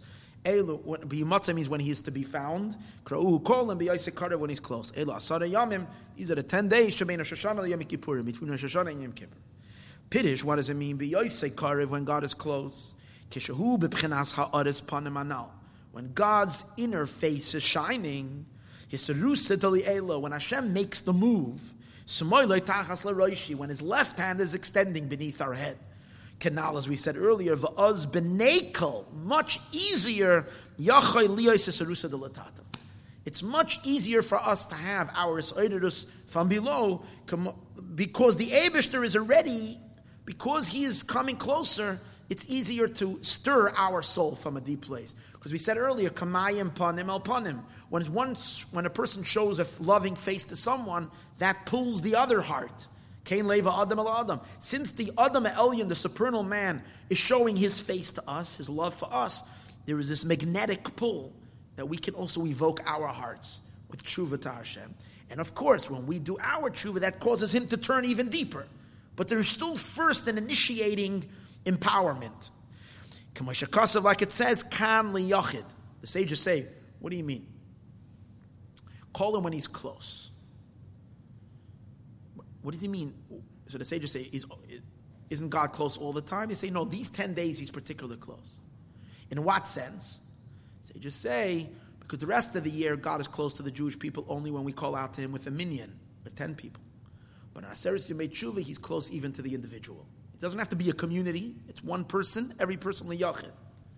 The deeper meaning the Alter Rebbe says it means that's on Aseres Yemei Tshuva, God is turning to us from His yechidah, from His deepest point, and therefore we have access to bring forth our yachid. Our avoda can come from our yechidah shebenefesh, from the singular point within us, from the deepest point, kan liyachid. But there's something else over here. Kan liyachid pirish b'chinas yechidah anal. So something else. It says when God is close, and the Alter Rebbe asks in another mimer, when He's close, Maloi kol haaretz kavod, God is, His glory fills the entire world. What do you mean when He's close? Aseres Yemei Tshuva, He's close, and other times He's not here. Going back to the couple that's in the car on the ride to San Francisco, they set off on the road and they're very happy together. Alts is gewaldig. They're good. They feel there's a closeness. They're happy. Then they get into an argument, right? Typically, she's going to blame him for something. He's going to start defending himself. And Fregnish Tahen, she's getting even more upset that he doesn't get it. And then what happens? There you go. So, now they're not good with each other. 3 hours, she didn't go to the back seat. She's still sitting side by side, the same place. But she's looking out of that window and he's looking out of that window. And that was it. Even though they're sitting. So you see that you can be very, very close, but when your heart is not open to the other person, you can be very close, but you can be 100 miles away. So God is all the time here and even sustaining us and taking it. But is his heart there? The question is your heart there? So here is where the Eibishter stirs and wakes up to us. We can wake up to him. And that's the time, Bizman that we say, Kishu Karev, when he's close. Vihine, Bizmanahu. Now, at this opportune time of Rosh Hashanah Yom Kippur, once we come face to face in love, we merit something else. That Hashem now can instill inside of us love and fear from above that we can't achieve ever any time. That's what I understand the Maimer. It seems like, again, is that Bizmanahu, at that time, once you already have panim bepanim, face to face, then we can be merit to receive Ava V'yira for the whole year, a much higher level.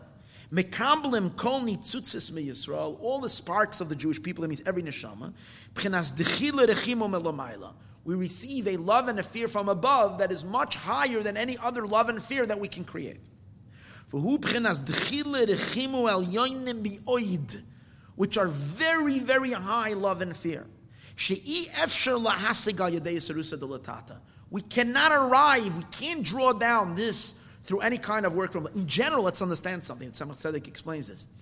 Every time we have love and fear, we daven and we try to evoke our Avas Hashem and Yiras Hashem, God comes down to match our love.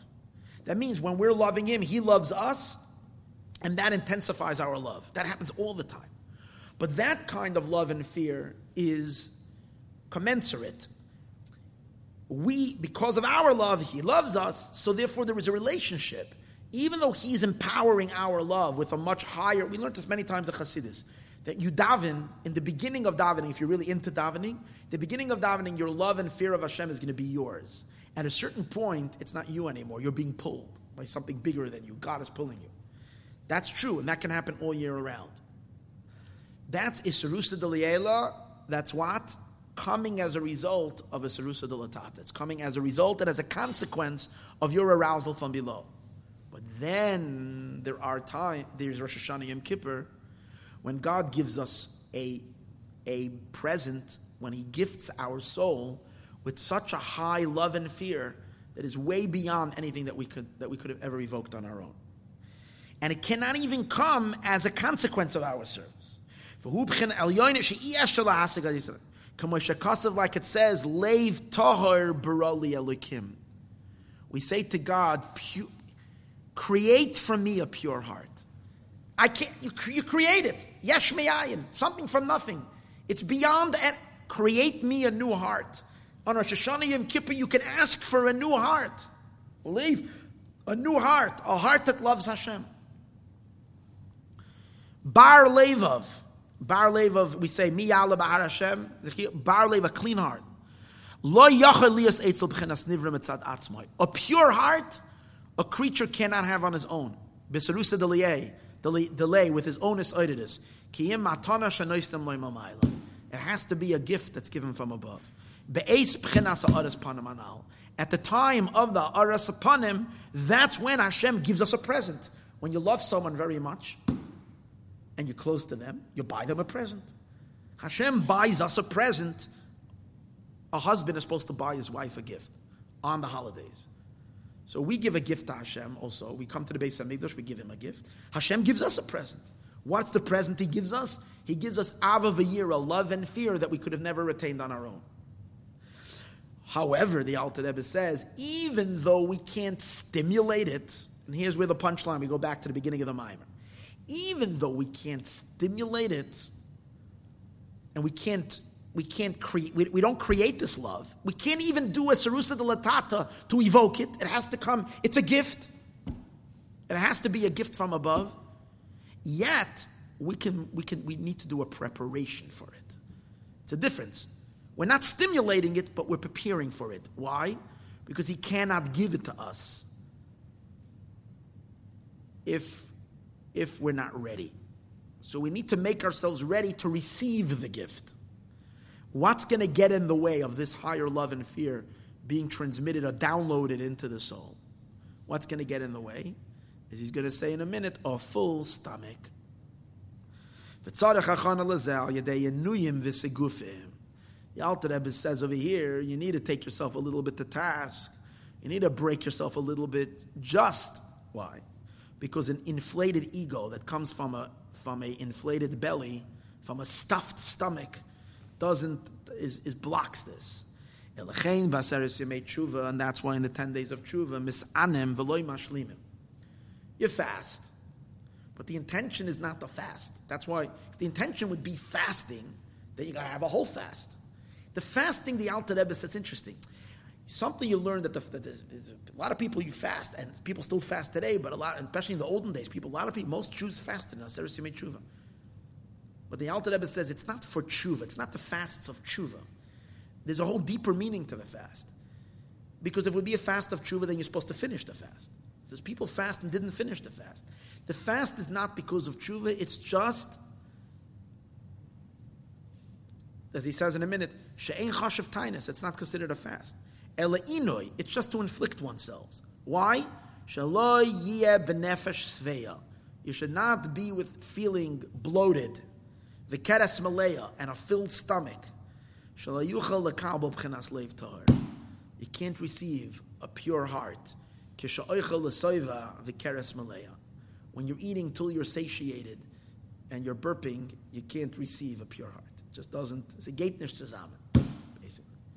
There has to be a certain edelkeit, a certain refinement.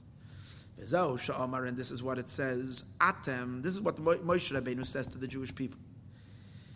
That what atem re'isem, you have seen till now all the miracles, but v'loy nasan lachem leiv ladas. God has not given you a heart to know until today. We asked the question. First he says you haven't seen, and now first he says you did see, and then he says you haven't seen. Which one is it? Did they see or they did not see?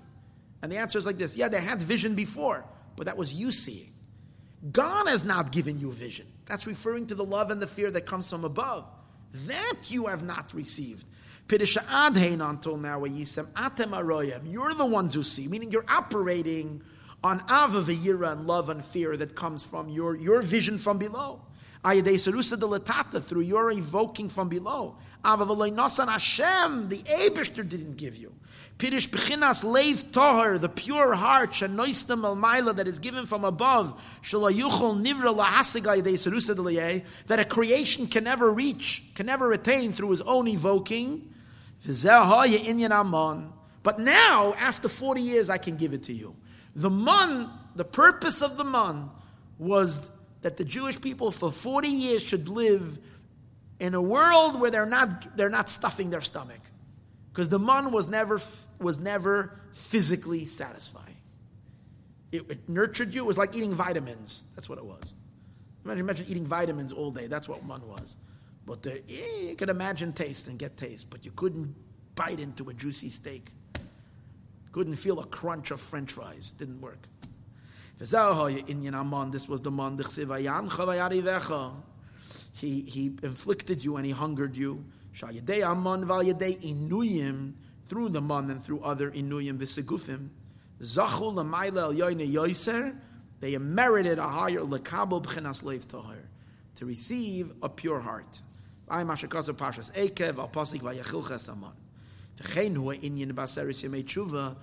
also in Aseret Yemei Tshuva. Oh, by the way, it says that during the whole time the Jews were in the desert, it's considered being back to back, achar ba'achar. When they come into Eretz Yisrael, it's called panim b'panim. So you see, now when you're coming face to face, God is going to give you the higher love and fear. Why? Now you have a hachana, you have a preparation. You're not stuffed. And the same as Aseret Yemei Tshuva, we have to prepare ourselves for this great gilui. And that's why we read this little parsha in the end of Parshas Kisavai, before Rosh Hashanah, to give us this message. That in order to be receiving, the Eibishter